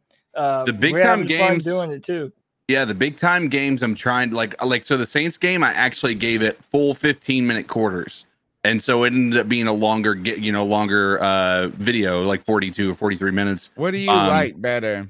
Do you like the shortened or do you like the longer ones? I mean, the good news, like the Saints game, for instance, you kind of get like into it, and it was a close game, luckily, so it didn't get too long. But I feel like you have more opportunity for those for those better highlight plays and things like that when you have the longer games. But when we're playing somebody like the Texans, I did 10 minutes, right? And so I'm thinking like when it's a rivalry game, maybe I do the 15 minutes, and then like. It's like, because that's going to probably hold people's attention more. Or maybe if it's like a Patriots or a big time game or whatever it may be, maybe I'll do a bigger, the longer one. But I think for the most part, most of these are going to be just the 10-minute format where it'll be like a 30-minute video. What do you think about D'Angelo Williams? Hey, if he's willing to come on, I'd be happy to have him. I feel like he could be the. Who was the guy that was the Patriots? Rodney Harrison, who always talked shit about Cam no matter what, like every Sunday night or whatever. Like, can we get you put out a tweet today and that said, let's get a guest commentator on this. Yeah. Suggest somebody. And I did something stupid. I suggested Jimmy Clausen. I know that's so ridiculous. I was gonna suggest Derek Anderson, but I'm blocked by him, so I can't do that. Still, but D'Angelo Williams, maybe we could get a contrarian voice in there. Would he just shit on us? D'Angelo Williams? Yeah, he would hate. He hates us now. He hates the Panther fans. I think that's who we. I think he would do it. I think that's the guy we can get. I agree. I mean, what D'Angelo I feel like Williams he would probably be in those obscure situations like that. I agree. Like, I think we're missing an opportunity with this podcast. Like, the more I watch, like the Jets, what's this, the Fly Like a Jet or whatever it may be. I can't remember what that podcast name is from the guy that always comes on here. Like a Jet. Play Like a Jet. Yeah. Like they have actual NFL players constantly, or former Jets that are a part of their show on a regular basis. The Green Bay guys, they have a Green Bay player, former Green Bay player that's constantly a staple on that on their show.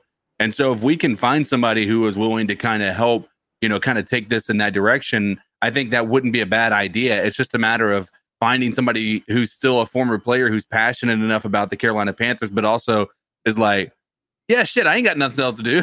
You know what I mean? That's exactly what they have to just call Julius Peppers. I got it. He's gonna answer my call. I got him. Don't worry about it, guys. I got it booked up. Who is a guy? I've been trying to think of like all the Mike Tolbert might be good.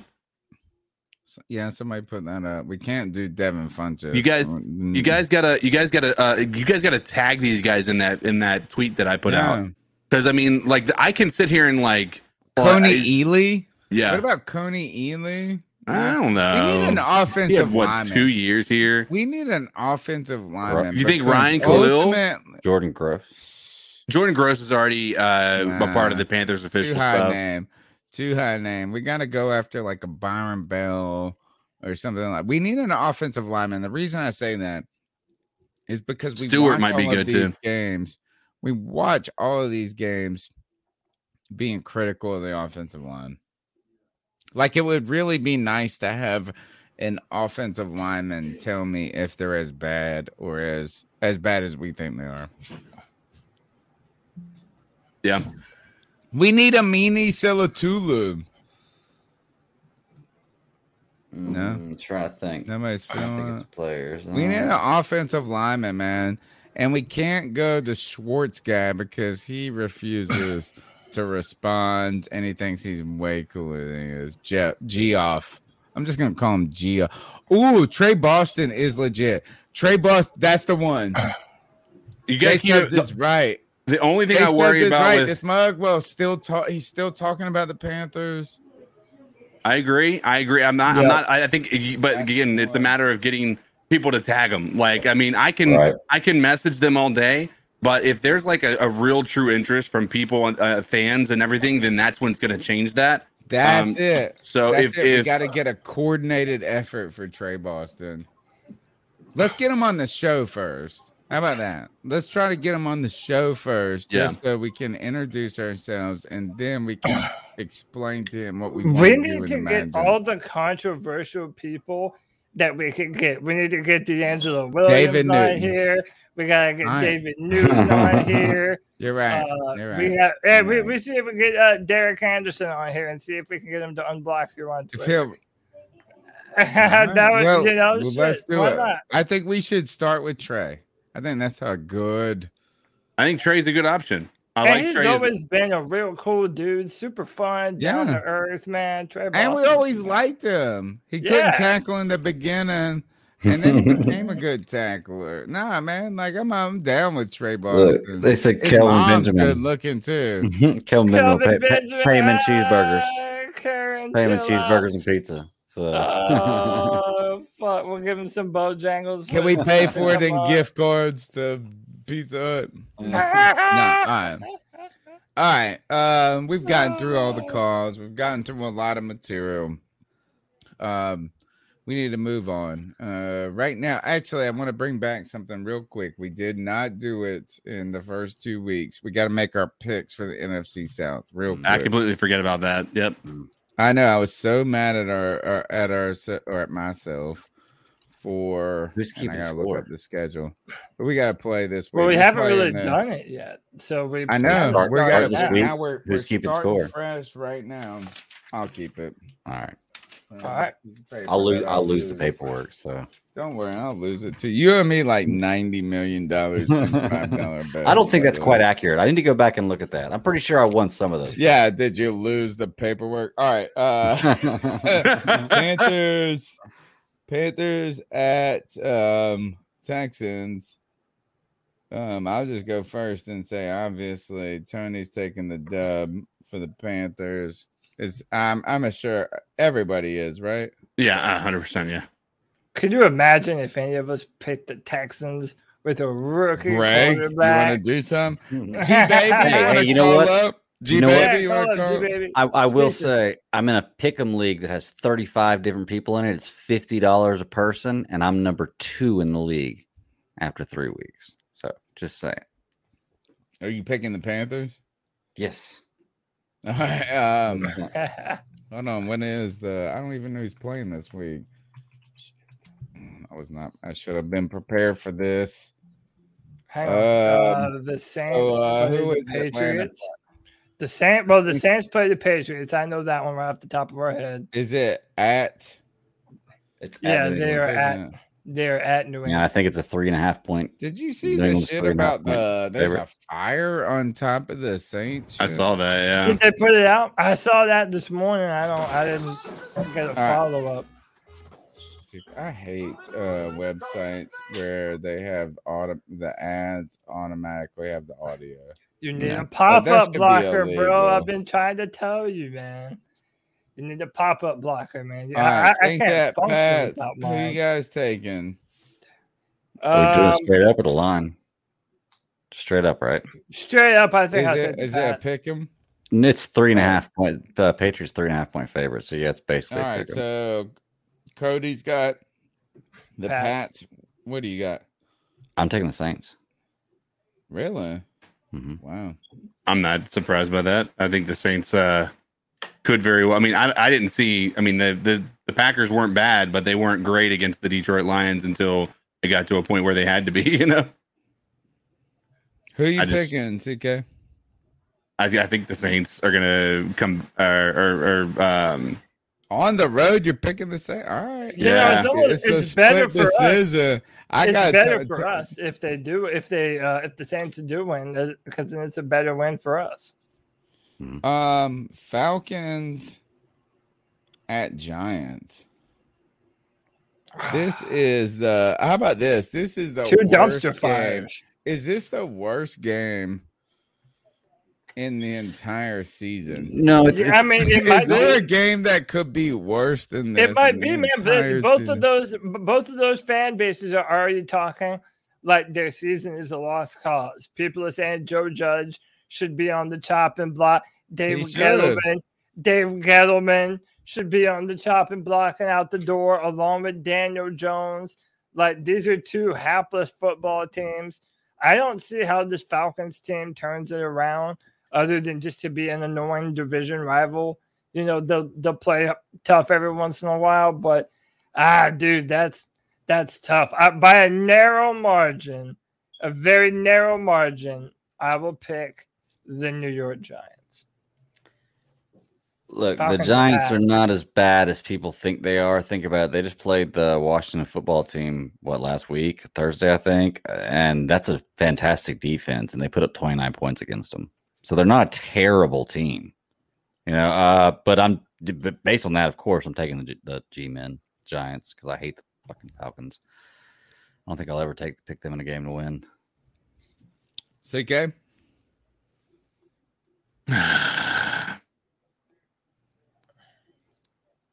I don't know, man. I'm picking the Giants. Yeah. Everybody, it's a sweep. Look, then we don't have to worry about our points. I hate the fucking Giants right now.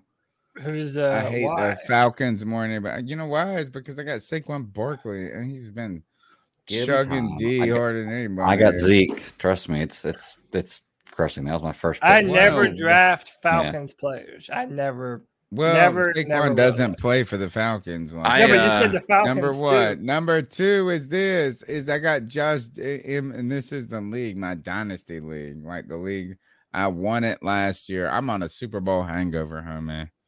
I was picked number 11. I picked Saquon at 11.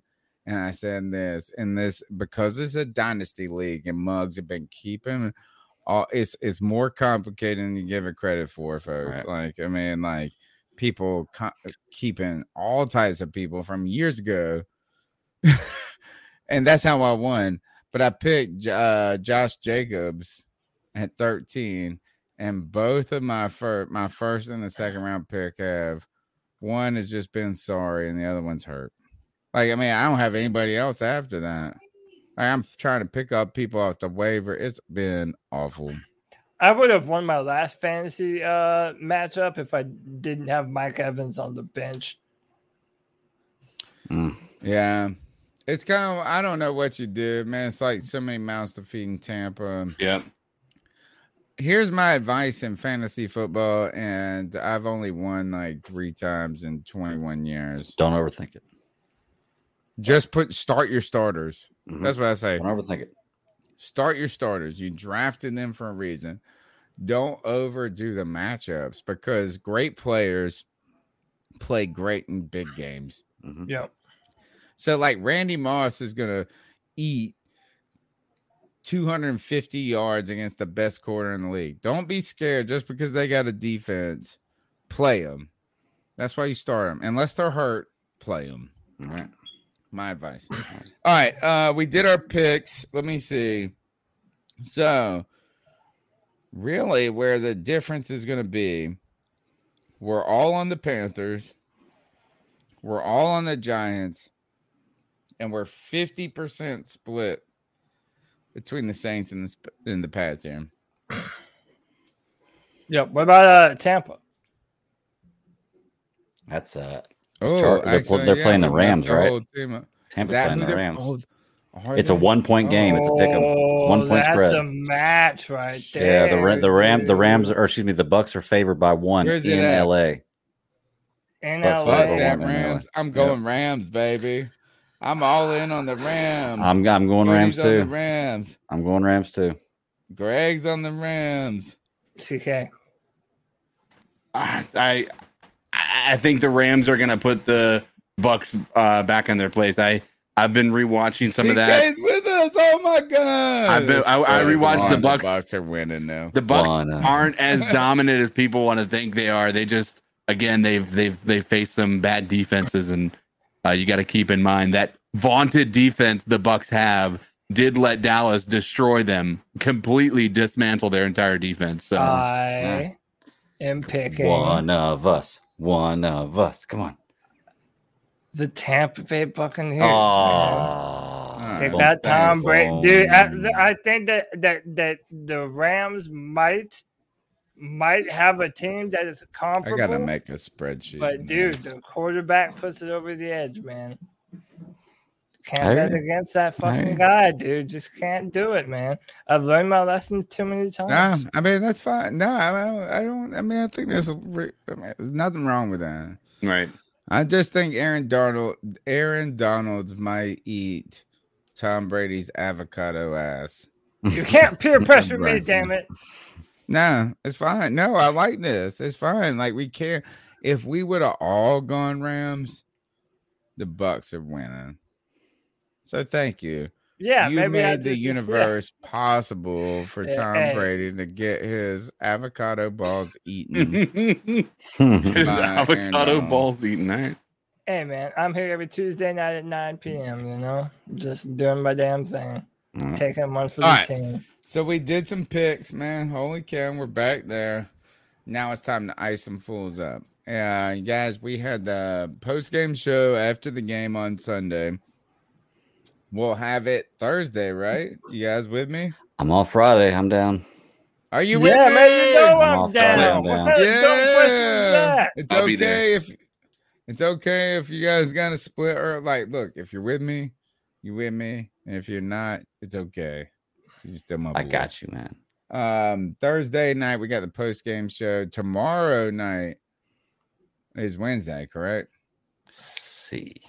Yes, We we have have Josh an interview Klein. with Josh Klein. Yeah. Riot Report, beat writer for the Carolina Panthers. So bringing you content on Sunday, Tuesday, Wednesday, Thursday, and then Friday free for all.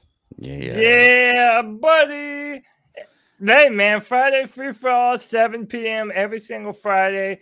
That's where you can come and talk to me and talk to everyone else on this podcast, man. Everyone that's in the chat and tell us what you think about the Carolina Panthers.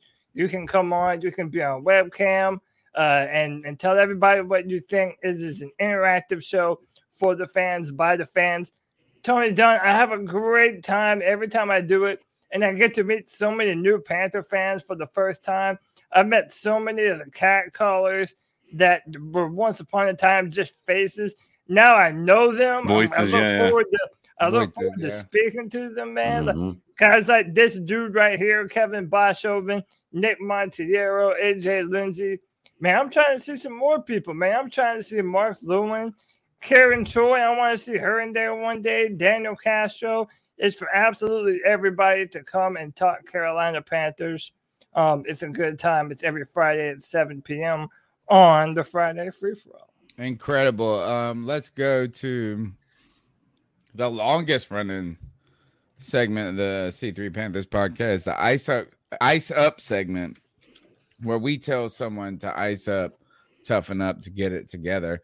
It's our homage to Steve Smith, where everyone is fair game, from blended Nancy Pelosi and Kenny Chesney to a 12-year-old boy that I once iced up in Oklahoma.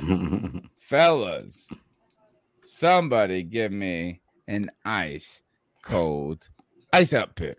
Yeah, I mean, unless somebody wants to go first, I got a generic one, but I got a real quickie. So listen, if you've I've said this on the podcast before. I'm a diehard MMA fan. I used to be a really big fan of this guy, but Conor McGregor has really taken a downslide, man. Losing to Dustin Poirier embarrassingly 2 times. But then it goes to the MTV Movie Awards, and he's like fighting with Machine Gun Kelly because he wouldn't take a picture with him. And dude, by the way, Machine Gun Kelly is dating Megan Fox. Yeah, but everyone thinks that she's like the hottest girl in the world. She used to be. I don't know. Her dress, dude. Yeah, like I'm sorry. She wasn't even wearing a she's dress. the hottest girl in the world, but if she don't get your Panthers defense going, I don't know what will. She get a sack or two. I'm just saying, she get a sack or two. Well, listen, my man Conor McGregor cannot stop taking L's because apparently he got to throw out the first pitch at the Chicago Cubs game, and let's just say it went like this. Oh no. Like that wasn't even kind of close. He's stretched out a little bit too for it, which is the messed up part. Look, he's like, I got you knew what he was doing. Like the difference here is he's a fucking athlete. Nope. Right. Why is he throwing a sidearm? Dude, he ain't ever thrown a baseball in. Look, he's probably not even That's left-handed. What happens when an Irishman picks up? No, he's left-handed. He fights southpaw. He's just. I'm a lefty. I know. I'm just making it. Yeah, someone tried to kill someone. He tried to throw it at somebody next to him. He's just mad at somebody. Yeah, and dude, that's always what he's doing. Dude, he'll try and fight a bus before he fights a real contender. Yeah, I saw Conor McGregor. I used to be a fan of the dude, but I feel like all his millions has revealed the kind of person he really is. Great fighter, not as good as I thought he was. To Conor McGregor, ice up, son. Ice up. I'll go. Nobody else wants to. Mine's pretty simple too. I'm icing up Mike McCarthy. I don't know if y'all watched the Cowboys game the other day, and the end of the game management was pretty shitty. And I'm not really icing up Mike McCarthy for the end of the game management. They ended up kicking a 56-yard field goal to win the game.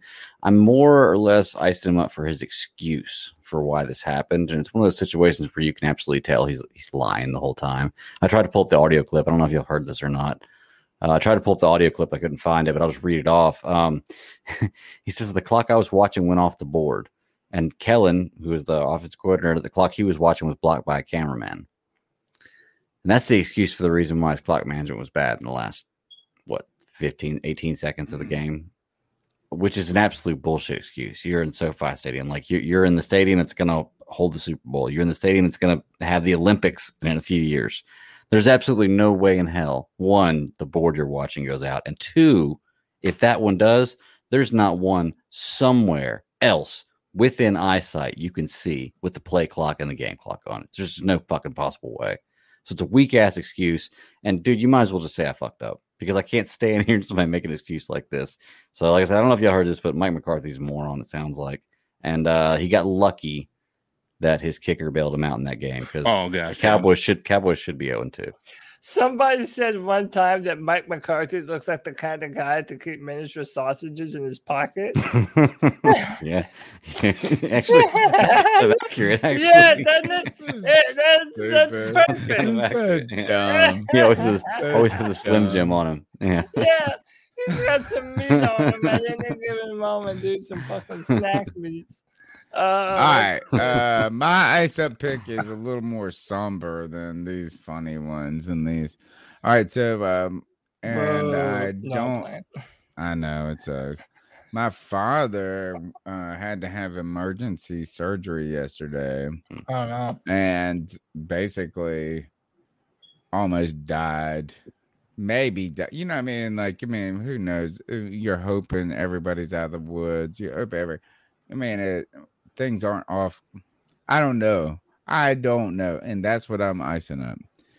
And what I mean by that is that the COVID protocols have made it extremely difficult for families that are like, they made my mom. First of all, my mom should not be up alone at the hospital, right, dealing with my dad. Like, she's not, and it's not a knock to Mama Dunn, is that, like, she's not capable. Like, it would just be better if she didn't have to wait in her car by herself, a 65-year-old woman. You know what I'm saying? Like, it's just insane how difficult it is. And my ice up is that you don't know what you don't know, right? And what I mean by that is that my family is going through some things right at this moment, and like, I can't even go help.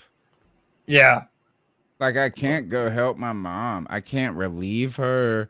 I can't try to interpret for the doctors. Or she had to put my dad's in ICU. He can't talk, right? Because he's intubated and stuff like this, and it's not COVID related. Like, he had blood. It's different. It's just completely different. But she had to put the phone to his ear. Like, nobody even was able to see him before he had surgery. Damn. It's just because they're like, you have to wait in your car. And look, I understand that the hospital's going through some extreme shit. I understand that they're understaffed. But, like, if your father dies and you don't even get to, like, say, just say goodbye. Yeah, man. It's just like, she can't even come out and talk on the phone. And so we don't know what's going on. The person who is there is like the worst conveyor of information. And not because, she's like the most emotional and wonderful person. She's like the best person to be there. She'll be saying some damn Hail Marys for you all day long. Yep. But like, I mean, it would be helpful if my sister could just, or I could go and talk to these people and just find out. I don't even know. Like, he could be dead.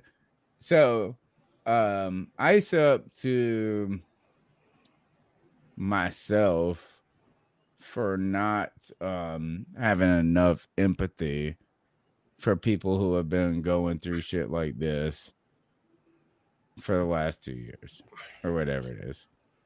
So Yeah, that's man. my ice up. Hey, prayers up to your father, man.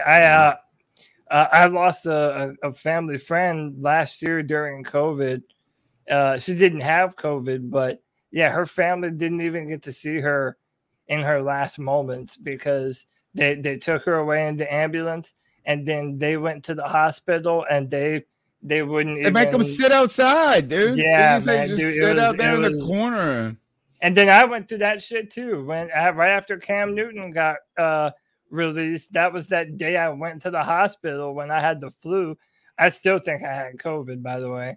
But yeah, dude, we played hell at that Charlotte hospital downtown. So yeah, man, it's tough. It's tough on everybody. You hear horror. The stories. rule right now is this: is so my dad has to. All right, so they can only have 2 visitors a day. So like my mom is gonna be there, right? I mean, because her husband is in crazy in status. But like I can't, like, it was either my sister or me got to see him today. Yeah. And then he has to have a procedure tomorrow. So I told my sister, I was like, well, you see him today. I got like my kids trapped. Like, there's just be easier for you to see him today. But now I gotta wait till like he could be anyway. Yeah, I hear you, man. Prayers up. I know. Anyway. Mama Dunn's got the rosary going. Yeah, Everybody keep she will. prayers She will up. pray. She will pray Lazarus. Oh, I know. Like, Hey, she'll come on here and pray that you will leave that dirty mouth behind too. Yeah, she So, will. you know, she Nah, prays it's for gonna all be that fine. stuff. It's gonna be great. I'm not even scared. Now I'm talking about it, I'm getting emotional. But my point is that as I have been very fatigued through all of this stuff, and I've been the first person to say I'm fatigued this shit, but I don't know. I don't know what the answer is. Is are the protocols too much? Is this? I don't know. But I just wish that you know what? Prayers out to people who are going through shit and let them see their family. That's all I'm right, saying. man. That's right. CK, you're the CK, last give one, us man. something a little more lighthearted than that. Listen, this is just generic, all right? And it spawned from a cat call tonight.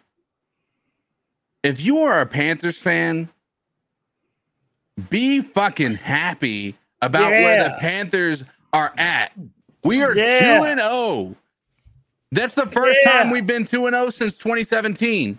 We've been complaining, we've been bitching, we've been saying we need success, we need to be able to go into a G-Baby's season. part of the 4-man rush. That's what I think. Right? Yeah, here's the thing. We are going into, listen, when we start the season off, this is what you fucking hope for. This is what every team, you know, there's like 6 teams that are 2-0 right now.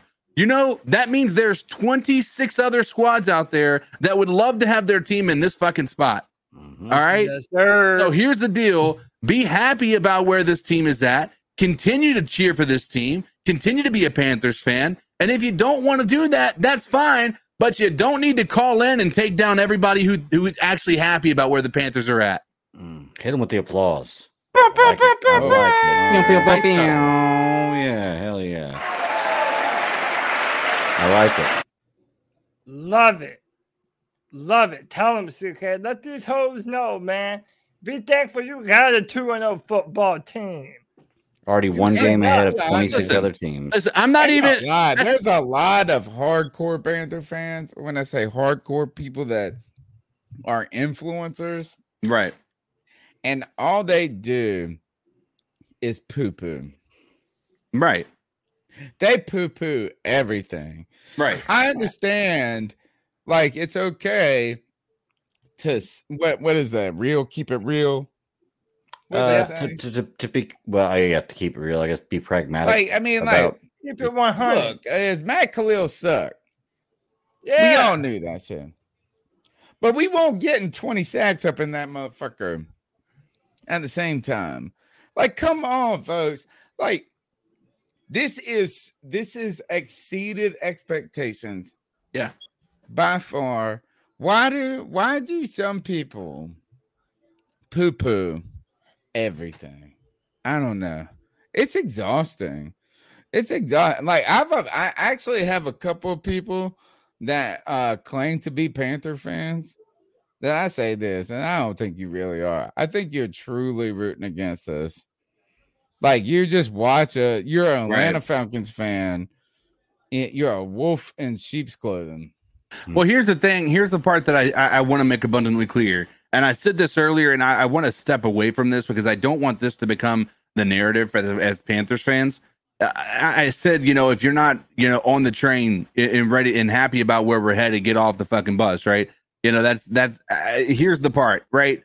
You can be a Panthers fan, love this squad, and feel the way you feel, but what you can't do and what you shouldn't do, and what I'm personally going to tell you we can't have as an entire organization, it's calling in and trying to convince the world that's Panthers fans that they need to be on the same level that you are. If we're fucking happy, we're happy. Ain't no need to come in here and try to bring us down to your level. If you're miserable about where we're at as Panthers fans, then as a Panther squad, you go ahead and be miserable, but be miserable in silence. That's all I'm saying. Thank God you're not in the Panthers creator group. Oh God. I'm telling you this is you don't want to be part of it, is that somehow we've been brought into this. Cody, every day of my life, I think I should leave this group. It's like the most miserable group of people. During the game, I checked in there, and somebody was. It was while we were throttling the Saints, mind you, and somebody was bitching about something. I didn't even look the at hands what it was. play. They'll be like, "Look at that hands play." I'm telling you, these 4-man rush people. I ain't even. But it's not all even of them. hide It's it. really I can't just hide it 2 of anymore. them, man.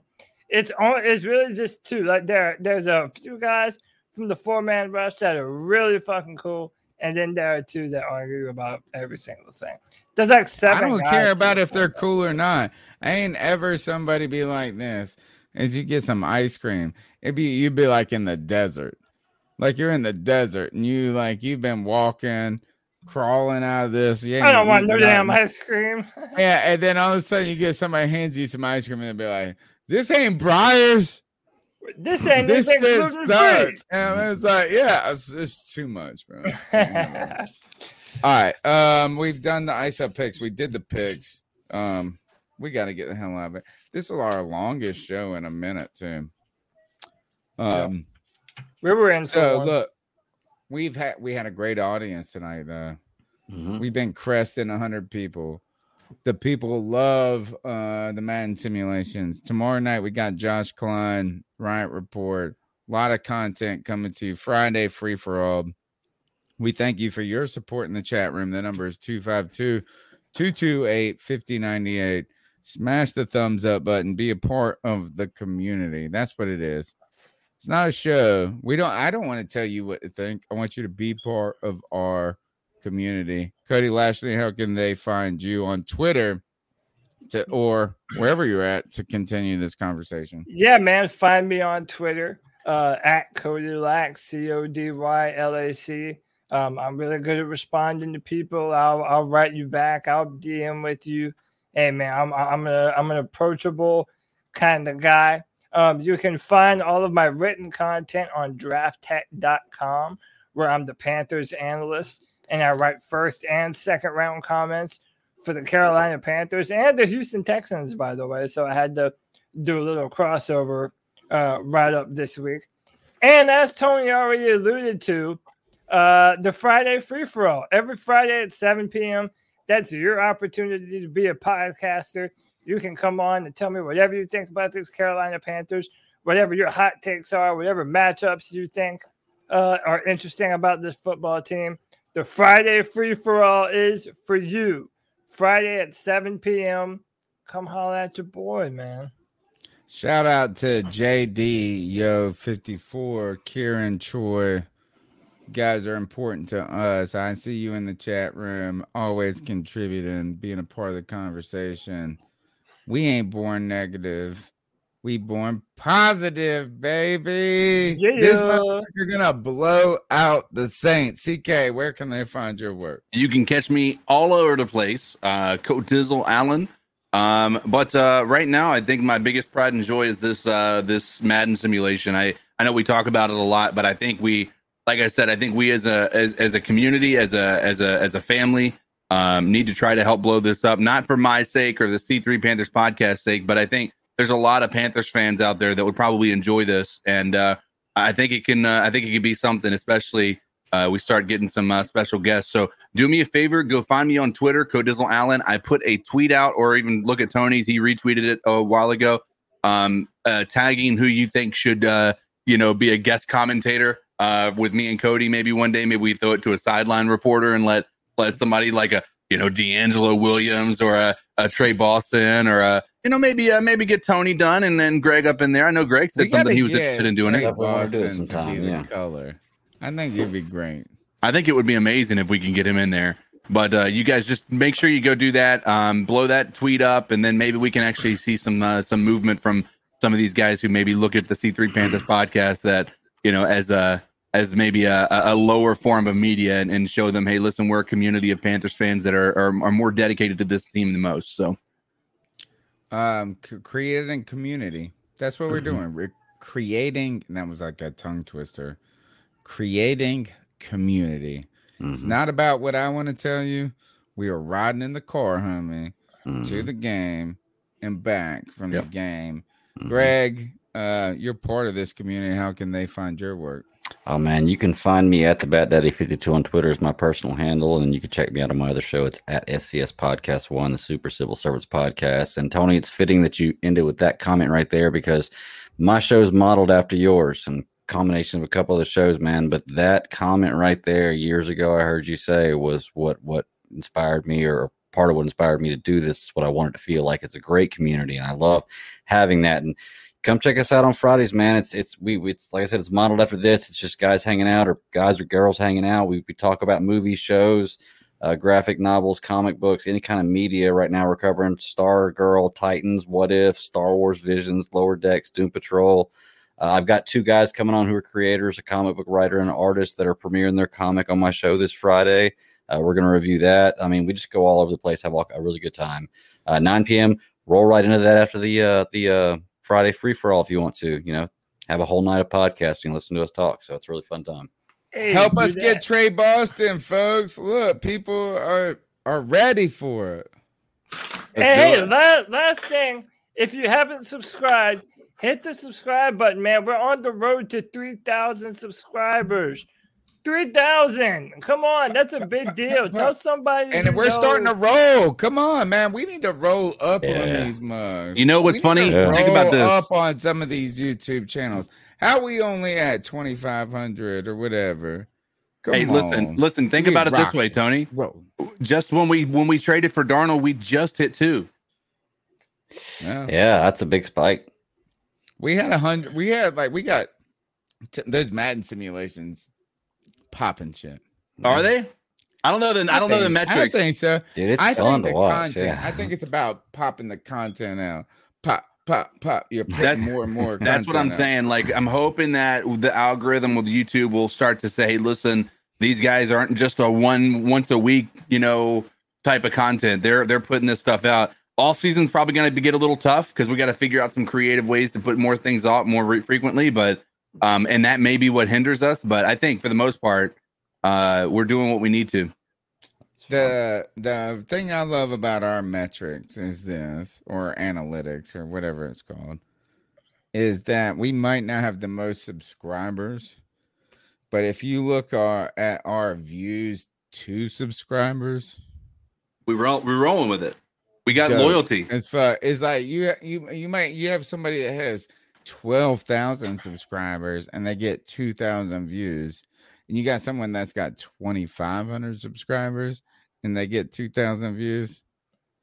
Everybody, y'all are part of the fam, homie. You're just like this. Get in the car. We're going to the game together, motherfuckers. That's it, man. C3 family. We keep pounding real hard. And by the way, this will be like the third time that we've done a video where we're going to end with way more likes than we even have viewers right now. So, hey, that's a good sign. Boom. And now we gotta go to bed because we gotta go to work tomorrow, folks. God, I do. Take it. We got families. We gotta get out of here. We love you, Panthers. Dominate.